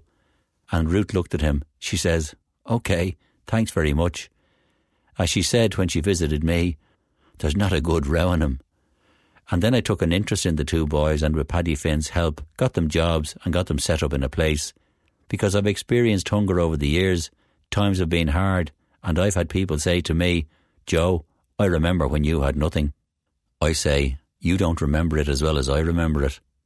And when you hear a boy 16 saying to you, I haven't eaten in a week, because he just can't afford to eat, I tell you what, it brings it home to you pretty quick how life really is. That particular day, that person was watching over me and would not let me land a punch on him. If I'd landed a punch on him, I might have killed him. No matter what punch I threw, I couldn't land. So they were watching over me that day because they wouldn't let me land the punch. Showdown at the Lyndhurst Corral. After 18 months, 2 years, I got a great opportunity to have my own pub. A good pub had come up in the Aston Villa area, and with my business partner, Tommy McGough, who was from Belfast, we took over the pub called the Lyndhurst in Erdington. It was a pub that was doing £1,000 a week, and we took that pub to £16,000 a week in a matter of months. We had 2 boxing tournaments there, and we had a forum with the stars. We had Richard Woodhall, the world super middleweight champion, Bunny Johnson, the first black British heavyweight champion, Rob Norton, the world cruiserweight champion, and Ernie Shavers, who was the hardest puncher ever of all time. They all did forums in the pub. We had the Lions Club, which is the most charitable organisation in the world, based themselves there. We had the #1 ladies' darts team in the Midlands, and we had a decent men's darts team. We built the community pub and it was going from strength to strength. Then in July 98, almost a year after we first traded, the racketeers, the gangsters, decided the pub needed protection. There was no warning. They'd burned down 2 of Paddy Finn's pubs over the years. They'd killed, they'd maimed and they'd butchered. They'd run a particular section of Birmingham for 15 years. They're called the Darcy family. Some are connected with the Aston Villa football hooligans, the Combat 18, all racially motivated. The Combat 18 is a splinter group of the National Front. Combat 18 stands for Combat 128, which is the first letters of the alphabet, A and the 8th letter H. It actually stands for Combat Adolf Hitler. So these are a recognised terrorist organisation. They have a lot to do with football hooliganism. They're sort of scum, for want of another word. They associate themselves with all sorts of violence because they trade on violence, fear and intimidation. So anything that has an element of violence, they want to be associated with it. It was a protection racket. They wanted £500 a week to not wreck our pub. But also they wanted to prove that they were the big shots because this was an Irish-owned pub, a pub frequented by ethnic communities from Asian, Chinese, black. People make the mistake thinking that the National Front and the Combat 18 just hate black people. They hate Asians, they hate blacks, they hate Chinese, they hate Irish. They're just a hateful organisation. I wasn't knowledgeable enough at the time about racism because we didn't experience racism at home in Ireland, and I wasn't experienced in what racism was all about. Even though I knew about it, I didn't know enough about it. And my friends at the time warned me. They said, Joe, that's a racist area. But I thought that racism was just against blacks. I didn't realise that the racism was against Irish as well. And when I took over this pub, it was against a couple of black friends' advice. But I felt the same as I felt when I was boxing. I was a world beater. There was nothing could stop me. If I was determined to do something and I put my heart into it, me and Tommy could make a go of this pub. On Sunday the 19th of July 1998, they sent a guy called Jack Welch to my pub. In the Irish community, Sunday was family day. We had to be home on a Sunday. Every other day we could pop in and have our dinners at different times, but on a Sunday we all had to be around the table. And it's always been a family day, and it's still to this day in Irish communities. I don't know what it's like in the Jamaican community, but I think it must be similar. So I encouraged family day in my pub. It used to be crammed full of children, and Danny Brown did the door on the Sunday with GT, not because of trouble, but because the car park was big. The kids used to go out to the car park, and we were worried about taxis pulling in too fast. Also, there was that many boxers who used to use the pub, ex-boxers and current boxers. We never had trouble. It was the safest pub in England. I used to joke to the bar staff, whatever you do, don't ring that bell for last orders. They'll all leap off their stools and start boxing. So I'm not boasting, but in my eyes, it was the safest pub in England because of the genuine guys that were drinking in the pub. Anyway, on the 19th of July 1998, this Jack Welch's came in saying that he wanted to put his doorman on the pub. So I said, no, we don't need any doorman. The pub's running smooth. We don't need doormen. He said, if you don't put our doorman on the pub, you'll have a lot of trouble with the Darcys. And he said he wanted to put his men on the door at £500 a week. Now I knew there were a few faces in the bar and they weren't regular faces. I didn't know if they were armed. I didn't know what they were. I said, are you threatening me? And I've raised my voice. My two friends, John McBean and Warren Wigan, both tough guys, were playing pool. They stopped. John McBean comes over. He knows I can't risk losing my licence. I can't afford to be arrested. So he nudges me out of the way. He says, is this a black thing? John knew that these guys were racist. Warren's black and John McBean's black. A lot of black people used my pub at the time. I did a lot of black funerals and we had a lot of black weddings. The Irish have always had a good rapport with black people, from the 60s. John's a dangerous man, a tough, hard man, ex-professional boxer, well-respected man. Warren's beside him, another well-respected man in the Birmingham community. Jack Welch was stopped for words, now because he suddenly realised that I wasn't on my own. He said, No, you don't understand. John McBean said a couple of other things to him, then said, it's best you leave. So he's walking out of the bar to the foyer of the pub, and Warren and John are following him out, and I'm looking at these others sitting around, because John and Warren wouldn't know these others sitting around weren't regulars.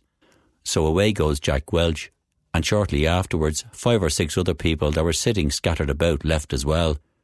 John and Warren asked me what it was all about. I told them.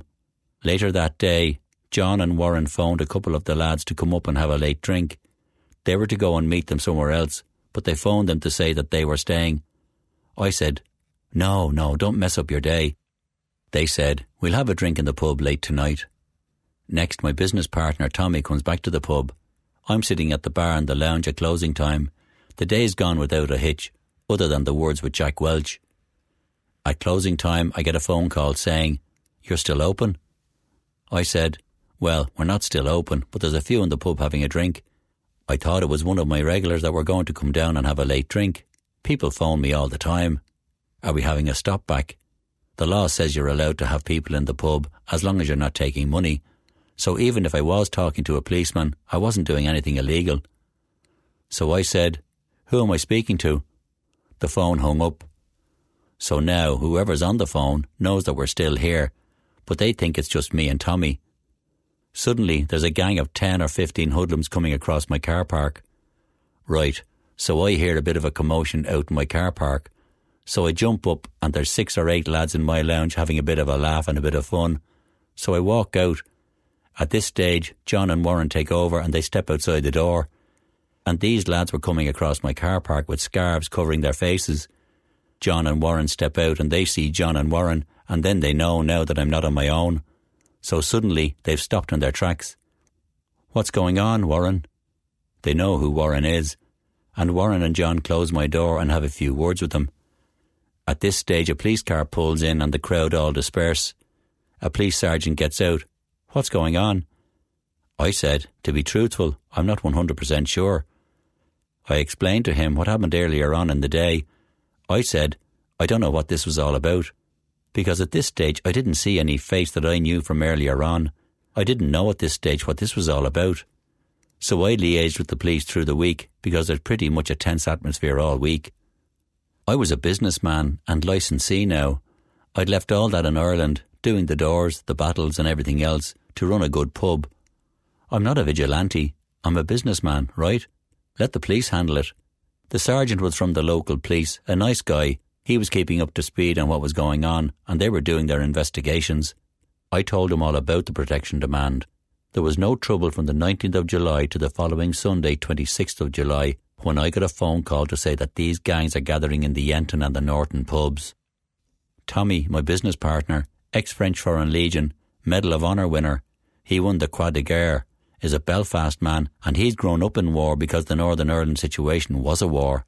He was an ex-martial arts expert, ex-boxing champion, a proper hard man, conditioned hard, trained hard, still to this day, in his 40s now, super fit, super strong. He was pensioned off from the French Foreign Legion because he got malaria. He said to me, let's bring it to them. If they want trouble, let's bring it to them. I said, Tommy, I'm a businessman. I'd not gone soft, but my boxing career was over for me. This was my second career. I've got business opportunities. I didn't want this one to be over for me too. We're running a good pub. We're making good money. We're making great money. So let the police take care of it. So Tommy says, OK. So I phoned the police sergeant and told him, I've had a phone call these gangs are gathering in the Yenton and the Norton. They're going to attack my pub. He said, I'm on my way to you. The Yenton is up the road, 400 yards from my pub. The man that ran the pub was a friend of mine, Mickey King. Jake Welch was running the doors there and in a number of pubs in the area as part of the protection and the racketeering. Lo and behold, the sergeant says, I'm on my way to you. I'm going to radio the station, get them to send men to these pubs to physically walk through the pub to disperse any gangs that are gathering. These are the sergeant's words to me. As he's on his way to me, he got a radio call and they sent him to a Mickey Mouse alarm call in the Bromford. Mine was a genuine distress call. It turns out that the armed response unit was ready from 2 o'clock that day. They knew there was men coming to my pub with guns. But what did they care? It's a group of black men and a group of paddies. They're for slaughter by the racist thugs. On that particular day, 26th of July 1998, we had a communion going on in the function room. Father Thomas Malloy, who was the priest that was attached to the Abbey Church, who was on the same stretch of road as the Lyndhurst, used to bring us up business to the pub. He encouraged parishioners in his chapel to bring their business to the pub. Communions, weddings, funerals. He was a Belfast priest and he had done Tommy's communion 30 years before in Northern Ireland, so he had a double reason to bring us business, not because the church was next to the pub, but also because the man that owned the pub was a family friend. That particular day's communion had been booked months in advance.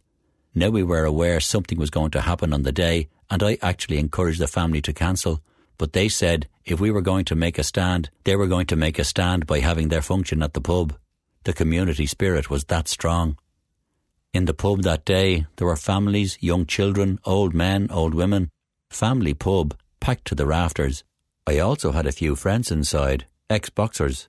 These men were about to put their life on the line for me. When the gangs eventually got onto my car park, there are 37 of them, armed with a handgun, a shotgun, hatchets and machetes. I'm in the office making my second call to the police. The pub has 16 security cameras and the monitor can show pictures from all 16, or 8, or 4, or only one. It's showing the 4 main ones, the car park, the inside foyer, the lounge and the bar. I can see the armed gang gathering in the car park, around the area of the cabbie rank. They're starting to throw glasses. Many of them have masks and scarves around their faces and various weapons, clubs, sticks, machetes, baseball bats. With his army swarming behind him, Jake Welch approaches the double front doors, one of which is open. He takes out a silver .32 caliber handgun and starts firing rapidly at the doors. He's wearing no mask or gloves. After 3 shots, the gun jams. He makes several attempts to fire it, then throws it down to the ground. People are panicking and screaming and ducking. I'm coming out of the office inside and heading towards the front foyer. Unknown to me, one of his men has now handed Jake Welch an even deadlier weapon. Jake Welch, no mask, stepped up to the open doorway, up to my door with a shotgun. As I rounded the corner from the office, I saw him entering the bar directly in front of me, with the shotgun levelled. I stepped back immediately behind the wall, pressed back against it, and crossed myself. I'm not ashamed to say I was afraid. As he stepped into the bar, a good friend of mine, Steve Dalton, an ex-boxer, ran out from the bar screaming, "Ah!" Jake Welch looked shocked. The last thing you expect any man to do is run against a gun. He pointed the shotgun half down and let rip the first shot. Some of the pellets hit the ground and some of them came up and caught this guy in the legs and the arms. He didn't take the full force of the shotgun, but the ricochets are catching him. At this stage, Jake Welch is panicked because whether his intentions were to wound or whatever, his intentions weren't to do somebody else. His intentions were to do me. At the time I didn't realise this, but I know it now. Remember, I phoned the police who are well aware that this attack is happening. In court later, it was established there were 4 phone calls that I made begging for help. As I'm looking at my wounded friend, an old man, a guy called Jim O'Brien, steps out with his hands up. Jim's from Limerick, a good customer, and I'd built up a friendship with him. He also lived next door to the Darcy family all their lives. His children had played with their kids, grown up with them. His daughter was living in one of the Darcy apartments. John Darcy's girlfriend was sharing an apartment with Jim's daughter. So Jim O'Brien steps out with his hands up. Please, I can stop this. I know these boys. At this point, I step out from behind the wall to pull the old man in behind the wall. Jake Welch raises the shotgun now for the second shot. I've looked into many men's eyes over the years from boxing and from rows. I've looked into their eyes, but I've never looked into a man's eyes with pure evil. I mean pure evil like you could not imagine. And he let rip with the second shot from the shotgun. He blasted that old man to get to me. I was standing behind the old man and he didn't care. This is an old man who he knew. He blasted the old man in the hip, blew the hip clean out of him. He fell into my arms. Some of the shotgun pellets hit around my arms and a shotgun pellet punctured my nose, a few all over my body. So I've got the old man now in my arms and he's splattered all over my foyer, bits of flesh and whatever else. He's took a bad blast. The moment the second shell from the shotgun was gone, the lads that were in the bar and the lounge ran out. I put the old man down to be attended to in my lounge by my bar staff and a couple of my customers. And I go outside and there's a scene in my car park.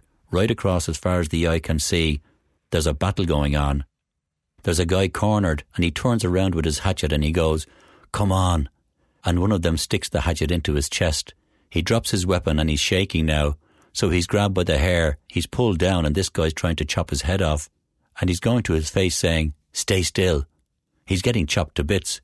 Another guy with a bayonet standing beside this person saying, "Geez, you're going to kill him." This person turns to this other guy, "Get another one." This guy that was chopped to bits underneath the tree in the car park had to be brought back to life in my car park. His life was saved in hospital. There was a load of the other gang too badly wounded. George Darcy, Fat Darcy, was trying to climb a wall and he was pulling his friends down as he was trying to climb the wall. These are guys that have stood beside him. He was grabbed by the hair and his throat was cut. Across the road, there were a couple of guys running. Another couple of lads cornered this guy, Robert Darcy, who was an animal. He runs into a dead-end lane and turns. A couple of guys that are chasing him have no weapons. He's got the machetes. One decks him with a punch. As he hits the deck, a couple of the lads with the weapons jump on top of him and they slice the living daylights out of him. It was a bad, bad scene. There was bits of limbs, bodies everywhere. On a Sunday afternoon, there was a 25-minute pitched battle. The newspaper said it made Braveheart look like a Walt Disney movie. I made my third call to the police for help. The ambulances and the police eventually arrived after a 25-minute pitched battle. 55 minutes in all after the first distress call. They'd had an armed response unit ready from 2 o'clock that day. They knew there was men coming to my pub with guns, and the police station's not 400 yards from the pub. You could walk it 50 times in 55 minutes. Some of the lads that stood in the fend of the pub with me got showered, freshened up, and were gone before the police arrived. Because he's my doorman, Danny stayed watching the pub while I had to go to hospital with the old man that's wounded pretty bad, and for my own wounds as well. We got to the hospital in the ambulance. There was a number of ambulances taking bits and bodies away. As we pull into the hospital, one of the ambulance drivers that had got there first comes out and he says to my ambulance driver, "Hey, you're not going to believe this. We've got all the gangs from the Lyndhurst. They're all here at the hospital." "What's this about gangs?" I say. "We're not gangs. I'm the landlord of the pub. We were attacked by a gang. I've got an old man who's shot pretty bad. Is there a police presence in the hospital, as I'm on my own?" He goes, Yeah. We go into the hospital. The old man's taken in on a stretcher and he's being attended to pretty well sharpish. I'm sitting there and it's so surreal. A couple of weeks before, I'm living the life of a millionaire and now my bubble's burst. I'm feeling sorry for myself. I'm wounded. As I'm sitting there, two guys walk by me. One of them a guy called Terry French, an ex-semi-professional soccer player who used to play for the Sunday League, puts his fingers to my head in the shape of a gun, as if he's shooting me in the head. This is the other gang. His brother had been chopped up pretty bad. This is in the casualty unit at the hospital, so I stand up and knock him and his friend out, spark the two of them, bang, bang. They hit the deck. I pick up the stool and I go straight at the other people in casualty. They're all bandaged up and they're all screaming and shouting, "It's nothing to do with us, it's nothing to do with us." Because now the panic's taken over again. I'm screaming and shouting because they've walked me into a trap. They walked me into all these families of the people that had been chopped up by some of the people that protected me and the families in my pub. The police begin to arrive. I leave Jim O'Brien to be attended to and looked after, and leave the hospital pretty sharpish. The next day I attended another hospital and got myself patched up. There's a shotgun pellet in my nose. They said they would have to cut it right open to take it out.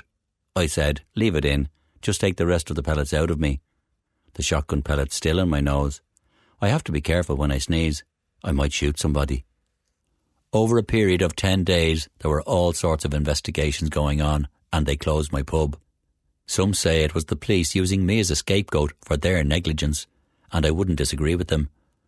They tried to revoke my licence. I was charged with attempted murder.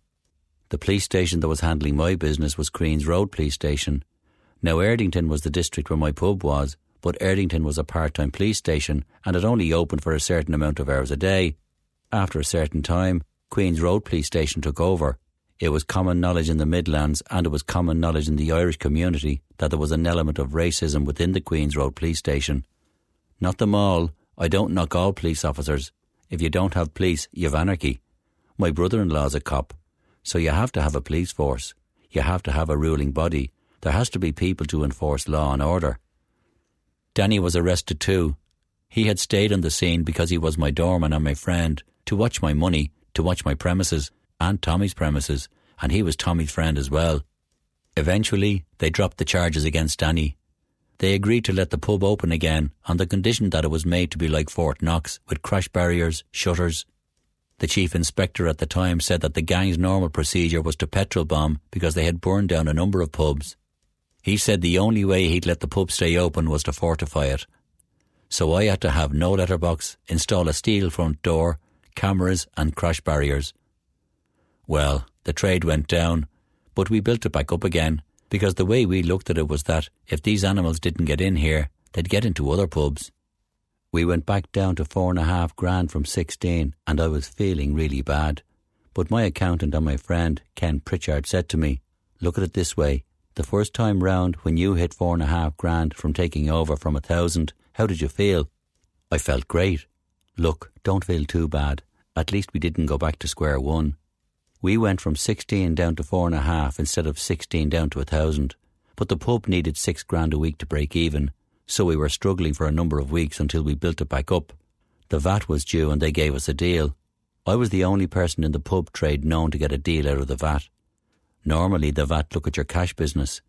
You've had your money, we want ours. But they gave me a helping hand because I said to them, look, these scumbags that attacked me couldn't beat me. Don't you finish the job for them.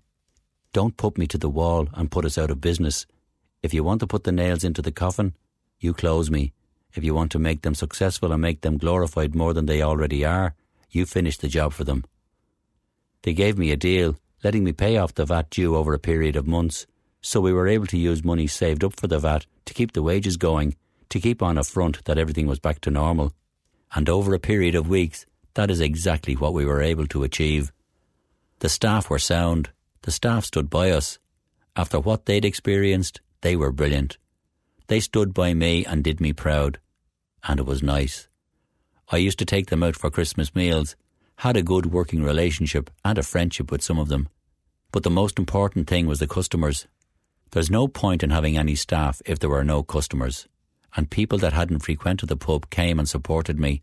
People that had been seeing this going on for years before travelled from all over the Midlands to come to my pub to show solidarity, to show support. There was no way the gang were coming back. They'd come to dictate and they'd got slaughtered. I was fortunate that there were friends with me. There was no other reason to be at the pub. There was men stood beside me in that pub and women. There's women stood with me as well that day. There's women that attended wounded and there was women helping me. So men and women stood together. United we stand, divided we fall. And that particular day, if me and Tommy had been there on our own, we'd have been dead. I wouldn't be here sitting telling the story now. Both me and Tommy would be dead. They would have killed us because I wouldn't have bowed to them and Tommy wouldn't have bowed to them. so we would have stood our ground. We'd have taken a few of them with us, but what good is that? We had video cameras in the pub, but Tommy was getting golf lessons, and he was using the bloody videotapes to have his golf lessons recorded, so we weren't recording. That's the only day we didn't record. The police eventually tried to get the court to try to revoke my licence for attempted murder and everything else, but I beat them in court. The police sergeant apologised. "I'm sorry, Joe," he said. "I'm sorry." I summonsed him. I summonsed the head of the armed response unit, who admitted in court that they were ready, that they were aware that there was gangs coming with guns. I proved that I phoned the police before, during and after, and the chief superintendent still tried to close me. Whatever dislike he took to me, I don't know. I don't understand why. He had no reason to hate me. He tried to blame me for his negligence. The headlines in the newspapers were, "Justice prevails." I beat them in court, but I was warned by a high-ranked retiring police officer. "Listen, the police will be out to get you. You've embarrassed the police force. You did the job that they couldn't do. My advice is carry a dictaphone with you everywhere you go. Every time a police officer approaches you, even if it's coming to pat you on the back saying a job well done, switch it on." For about 6 weeks, I carried a dictaphone with me, in my car, in my pocket. I just got mad paranoia. And it's not me. I'd never been in trouble before. My grandfather was a retired police sergeant in Ireland. My sister's married to a police officer in New York. With my brother, I was 4.5 years in the part-time army at home, which was a second for the military police. A lot of lads I was with went on to join the Irish police force. I've never been any threat to the police. I'm not a thug. I'm not a gangster. At the end of the day, I didn't feel that I had to conduct my life like that. It was stupid. So I put the dictaphone away. "Joe, it's my new car." After the West Midlands police let me down in the attack on the pub, they charged me with attempted murder and tried to close my pub and everything else. They took a lot of my personal belongings when they raided the pub, including photographs, which were of sentimental value. When I was arrested, they kept the clothes that I was arrested in. They were covered in blood, my own blood, because of the gunshot wound. Afterwards, when they eventually dropped the charges, I got a lot of these photographs back, and I wanted to get my personal belongings back. Eventually, I got a call from the police to come at 3 p.m. the following day to collect my stuff. I wasn't in any fit condition to drive. I was on crutches, and actually I couldn't even sit down properly.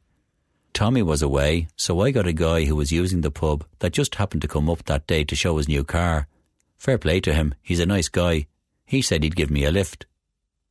3:00, I'm in the foyer of Queen's Road Police Station on crutches. As I'm standing in the foyer, there's 3 other guys there. I'm looking at their faces, and you know the way you recognise them, but you don't recognise them? They weren't looking directly at me, they were looking down. Most of the guys that had attacked me on the day were wearing balaclavas and scarves around their faces, so all I'd seen were their eyes. But it was enough. I know it's them. The door opens, and I'm ushered into this particular office. There's 2 plainclothes and a uniformed officer there, and they give me 1 sock, 1 shoe and a shirt. So I say, "I come down to collect all my personal belongings. You're giving me 1 shoe, 1 sock and a shirt? Where's all my photographs?" The plainclothes guy leans into my face. "You hardly want your hatchets back, do you?" I said, "They weren't my hatchets. I don't know what you're talking about. They're not mine." At that stage, the door opens. The uniformed police officer from outside leans in. He said, "We'd better keep Joe in here. We've got 2 of the Darcys and a Murphy. 3 of the bastards that attacked me in the pub, they were the 3 guys that were standing in the foyer. Not only had the police told me to come here at 3:00, they'd also got the scumbags that had attacked me in the foyer of the police station." At that stage, I threw the crutches down. I said, "Let me out." And I'm trying to get out past the 2 uniformed coppers that were standing in the room now, one at the door, one beside the door. I've got the 2 plainclothes officers trying to stop me. I'm trying to get at these 3 animals who they're ushering into the room at the same time as ushering me out. I'd just had surgery, so I wasn't in a fighting state, but there's no way I was going to leave. I wanted these guys. The police got me out, no sweat. A child could have pushed me out, I was so weak. So I'm outside the door now, as the 3 animals are ushered past. I'm still trying to get eye contact. I just want to look at one of them. I just want to look into their eyes. I wanted to put the fear into them that they put into me on the day of that attack. They wouldn't look at me. Now I'm outside the room. They're inside, closing the door. I don't know where the strength came from. I got one sudden burst of strength and I hit the door with my shoulder. The pain, because I was full of stitches from surgery, went right through my body, but I'm back in the little room. I say, "Did I leave anything in here?" I was so weakened that the woman police officer ushered me out again. My crutches were handed to me. Outside the police station, I limp over to the guy that has given me the lift and get into the car. "Right," I said. "There's 3 of them in there, 2 of the Darcys and a Murphy. When they come out, ram them." "What?" "When they walk out of that police station, you ram them, stick them to the wall, splatter them all over that wall." "Oh, Jesus, Joe, what are you on about?" "Do what I say. It's my new car." I said, "Shut your mouth. I'll buy the car off you. I will pay you for the car. Please smash them against the wall, stick them to the wall, let them be scraped off that wall." "Jesus, Joe, please." He breaks down and starts crying in the car. He was crying about his new car.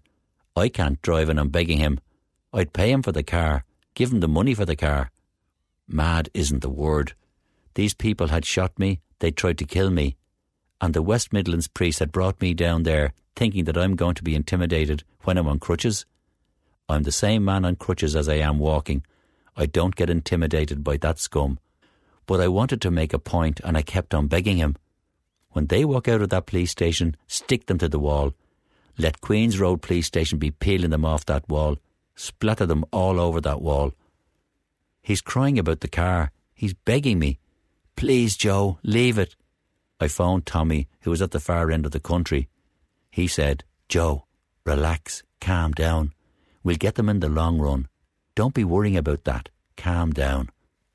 The police have stayed away from the pub, left me to be attacked and to be killed. They've knowingly walked me into the hospital afterwards amongst the men who'd attacked me. Now they've got me going to the police station at the same time with the same animals. Calm down. I was in a fury. Lisa and the other man. At that particular time, because my business was suffering, my health was suffering too as a result of it all, from the stress. I'd never been in trouble like this before. To go from never being in trouble to suddenly being charged with attempted murder, you know? I took very sick. I had an abscess in my bowel that burst because of stress. They didn't detect the abscess and the poison was going through my system. I got yellow jaundice and I was very, very sick. I was hospitalised and trying to run a business and fight the police from my hospital bed. My mother came over while my business partner was trying to hold things together. Lisa came over, but she wasn't very helpful or supportive. She showed no inclination to stay and help me through this bad time. If anything, she seemed more concerned about having a second breast enhancement and she returned to Dublin. We'd been together for 10 years. I was still sending money to her. I was happy with Lisa. As far as I was concerned, we were going to be together forever, and I didn't think in my wildest dreams that what happened later was going to happen. She started working, and she was going to college to study to be an accountant technician. This was as well as her modelling. Her friend Rachel had graduated from college as an accountant and was working for the firm that had put her through college. She'd been paid by this firm to go through college on the condition that when she left the college, she worked for them. Her income wasn't anything special while she was studying, but between the two of them, they could do small businesses books in their own time. As neither of them was earning much money, I bought them over £10,000 worth of office equipment, computers, faxes, everything, through my business to send home for Lisa to set up an office in the house where they could work for a couple of evenings a week doing small businesses books.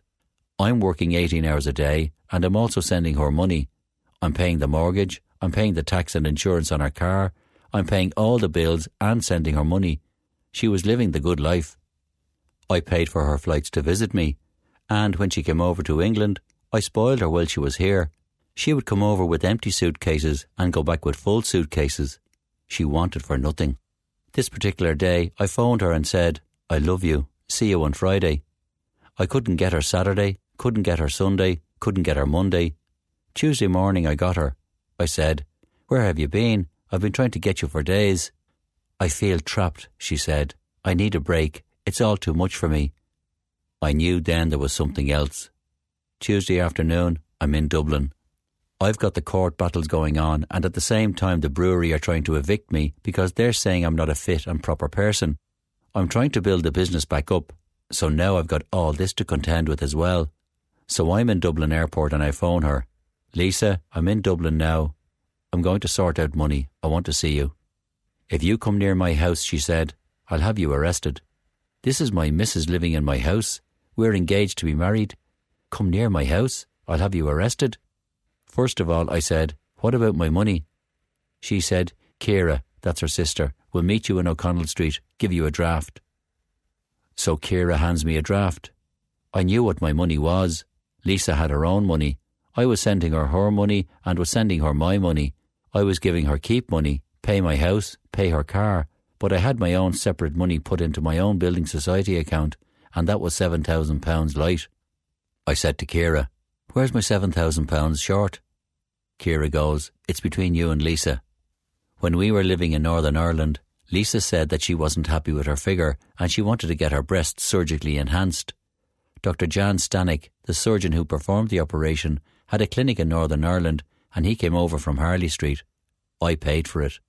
After a few years, I'm living in Birmingham at this stage. She wasn't happy with the size that she'd gone up to and wanted to go even bigger. Big breasts seemed to be the fashionable thing. This was at the very time I was going through different battles with the breweries, the protection racketeers, VAT, everything. I was trying to keep our heads above water, but all she seemed to care about was having her breasts even bigger. Nothing would suit her more. So I paid for the second operation, the second enhancement. I can't remember when she actually had it done. At the time, I desperately needed the money for something else, but she wanted the operation, and for the sake of peace, I gave in. I'd bought the house in Kildare at this stage, and I'd read about people in business going bankrupt and losing their property, and I was a little bit naive thinking that they couldn't have taken the property in Ireland. So I'd put it in her name, thinking that we were going to be together forever. All I could think about was that. I didn't want to be a failure in the business and lose my house, because I'd worked my way up and I'd bought properties and made some money, and this was all I had. I'd given Lisa everything she needed. The car she was driving, a Toyota Celica sports car. She was studying to be an accountant. I'd sent home £10,000 worth of computers, faxes, shredders, all stuff to set up an office in the house, so she'd be able to work from there. I'd been really looking after her. I'd phoned her up again. Same thing again.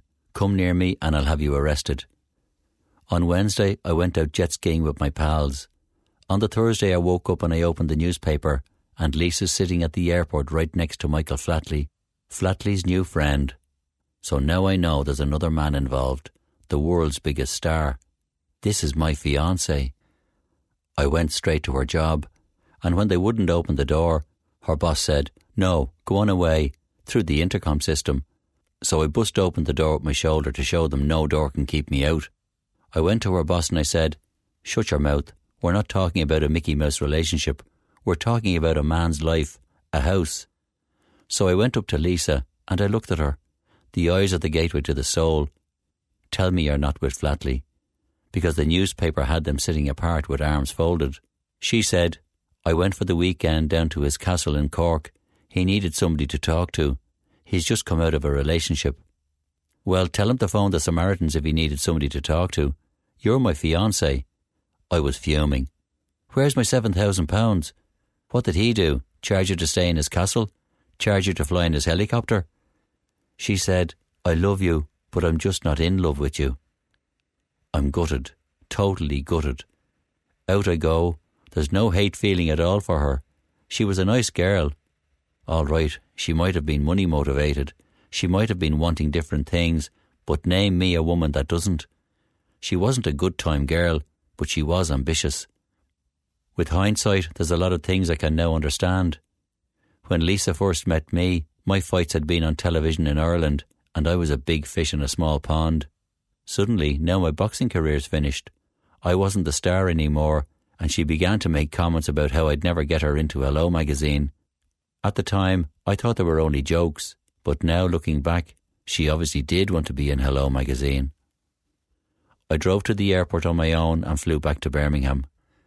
Now, we used to have Irish dancing in the pub on a Wednesday night in the function room.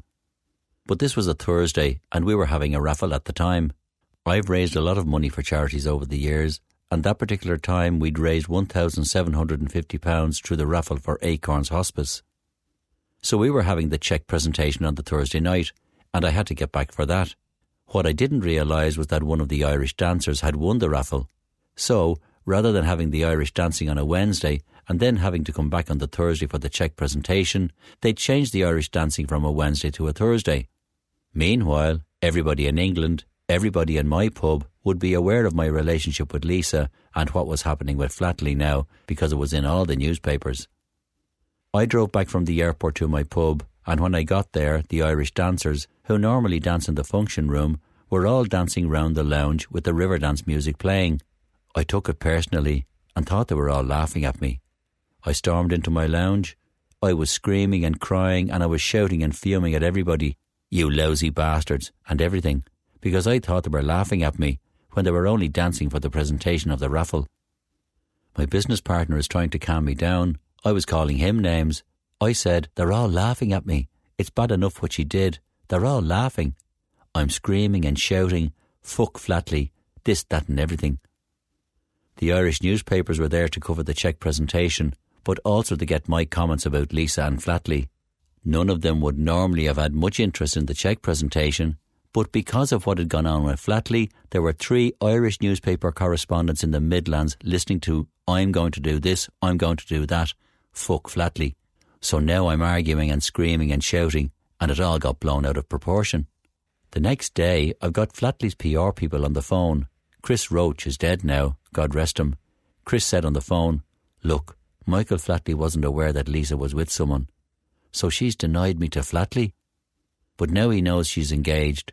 Any man with a shred of decency would back off until she and I had sorted out our differences. But no, he doesn't want to do that. On the contrary, knowing my record in the boxing, and because he'd been a Golden Gloves boxing champion himself, he sees the opportunity for big publicity for his new tour. He's already had the Lord of the Dance. He's already had the Riverdance. Now he's got his new one, the Feet of Flames, and he sees it as a perfect chance. He gets pieces in the newspaper about me and him fighting over Lisa, with me getting knocked out. Egan and Flatley go to war over Lisa.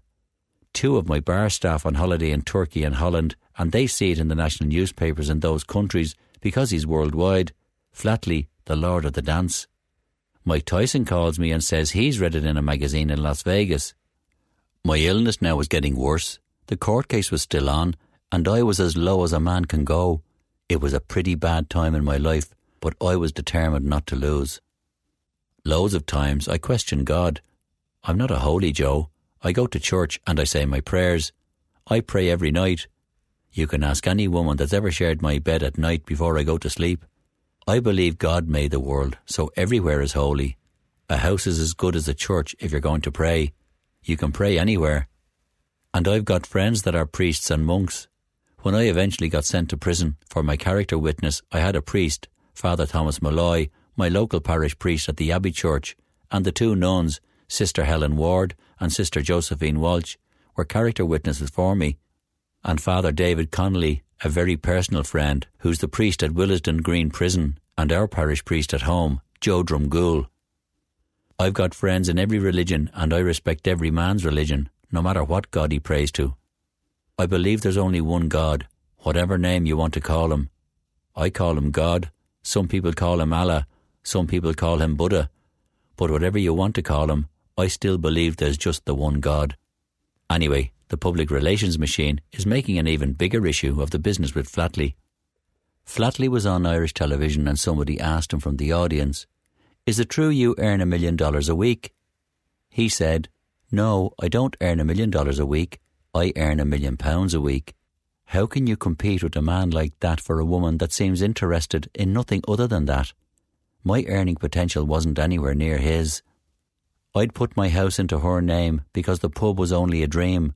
But if the dream had succeeded, I'd have 100 houses, and if it didn't succeed, I didn't want to lose the one I'd got. Now I'm concerned about the house. I said, I don't care about her anymore. She's gone with Flatley. I can't change that. I'm not going to get her back, but I want my house. I want her to sign the house over. Chris Roach said, "That's between you and Lisa. You sort that out with Lisa. Michael's only concerned about anything to do with him. And they were saying that they'd get her to sign the house over if I was prepared to say that she and I had finished months before, that she was a single woman. So I said, I'll sign it. I want my house. I'll sign that we were finished months before. So I'm going to keep him whiter than white. No problem. Then they sickened the life clean out of me. They wanted me to sign that even if me and him were to box, I would be no match for Michael Flatley. And that was wreck of the deal. I freaked out. I went mad. I said, fuck Flatley. He couldn't lace my gloves.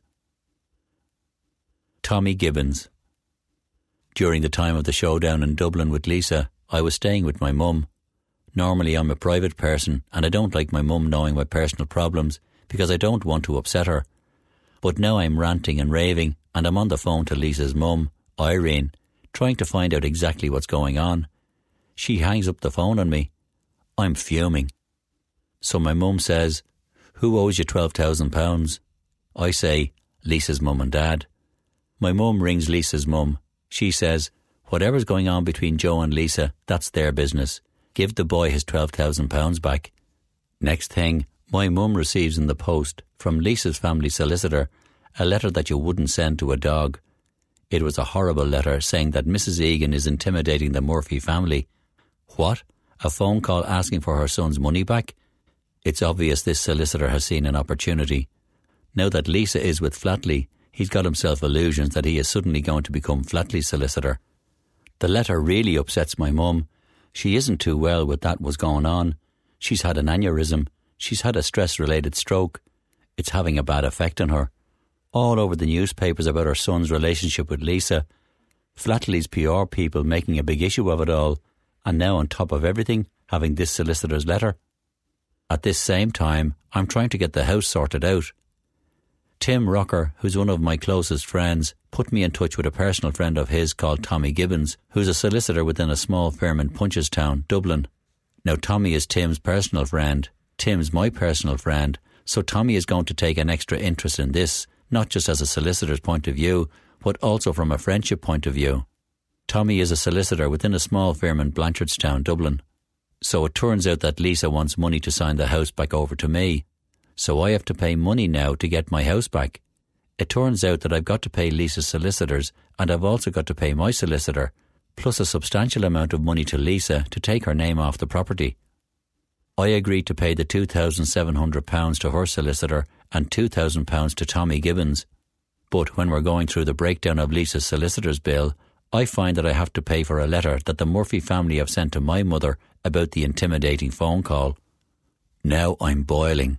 It's already upset my mum, and now I'm paying for that upset. So I pay Tommy Gibbons his £2,000 and I said to him, Tommy, here's the £2,700 for Lisa's solicitor. A solicitor's word is as good as money in the bank. If you give me your word that £2,700 is going to go across to Lisa's family solicitor, hold fire paying him. Whatever the deadline is, hold fire till the day before the deadline, and then pay him. £2,700 is a pittance to what solicitors earn, but I just wanted him to wait for his money because he was greedy in the fact that he was charging for that particular letter. I said, let him wait for the money. Tommy Gibbons says, I take my instructions off you, Joe. So the bill's sorted, Lisa's paid, the solicitor's paid, everything's set. All the cash sorted. I've gone back to England, starting to get my life in order again. I'd been very sick because of everything going on, and I got other battles coming up. I've come into my pub this particular day, and Madeline, my barmaid, says, Joe, Tommy Gibbons, the solicitor, has been on the phone. He needs to talk to you about Flatley. My stomach's gone into knots because this is behind me now. I've gone into my office to make the phone call to Tommy thinking, what's happening now? So I ring up Tommy Gibbons. I said, Tommy, I've got the message that you need to contact me about Flatley. What's happened? Everything's cool, Joe, he said. It's a dream come true. Dream come true for who? He says, for me. It's like a Rocky story. I'm flummoxed. What do you mean, a Rocky story? Never in my wildest dreams did I ever think that I would have dealings with this particular firm of solicitors. What firm of solicitors? Flatley Solicitors. What's Flatley Solicitors contacting you for? No, it's all right. It's the money that you've given me to pay Lisa's family solicitor. the £2,700. I haven't paid him yet. Why not? Don't be worried. Everything's okay. We're still within the deadline. You're okay. But obviously, Lisa's family's been contacted by the solicitor to say that they haven't been paid the £2,700. This has been going on a long time. He says he wants his £2,700. Lisa's family have contacted Lisa to say that the agreement was that the solicitor would get paid by me and I haven't paid. Lisa's obviously saying it to Flatley, and Flatley's getting a headache. So he's obviously instructed his solicitors in America, a huge firm, and their letter is faxed through to Tommy Gibbons to get this case closed, signed, sealed, over, pay the solicitor so he can just put this to bed. Tommy can't believe that he's had this correspondence. He's a solicitor in a small practice in Dublin. He's now getting contact from Michael Flatley's solicitors. He's now getting the deal with the champion of all the solicitors. Now suddenly he's with the big boys on the world scene of solicitors. He's got correspondence directed at him, and he is over the moon because these boys are not telling him, they're asking him to close this case. In solicitor terminology, they can't dictate to him because he can drag it out. Is that what I'd like him to do? I say, no, just put it to bed, Tommy. I've achieved what I wanted to achieve.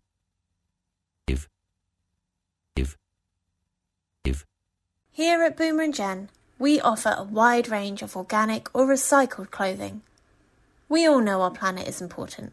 We only have this one, so it's vital that we all work together to slow down and reverse the changes to the environment.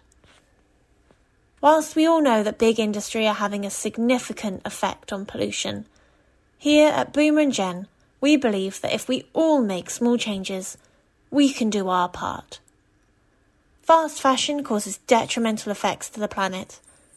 Not only is nearly 20% of global wastewater produced by the fast fashion industry, but there is a considerable amount of fast fashion ending up in landfill. So let's move away from fast fashion items that are only worn once or twice and start wearing extremely comfortable, durable and environmentally friendly clothing and ethical jewellery. Boomer & Jen was founded in a quiet town in Devon in 2018. It has now gone from strength to strength as the world is becoming more aware of the current climate situation, helping our customers to buy sustainable, quality clothing. All of our products are fair trade and registered with the Global Organic Textiles Standard Association. Check us out on organiccottonclothing.co.uk.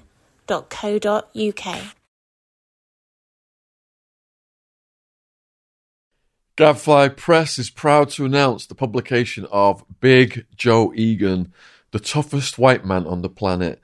And that statement came from none other than Mike Tyson, who wrote the introduction to the book.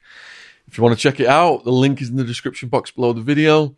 It's got almost 5 stars on Amazon, and it is mind-blowing stories of Joe's rise in boxing. You've got the crime story of what went down at the pub, the war at the pub, Joe's incarceration, and how the toughest white man on the planet could not be held down, how he rebuilt his life. He's gone from strength to strength, and what he's, you can see right now what he's doing all over the world. So links will be in the description box below the video. Thanks for watching. So the book, Big Joe Egan, Toughest White Man on the Planet, is available in all 3 formats: audio, ebook, and paperback, worldwide on Amazon. Link in the description box.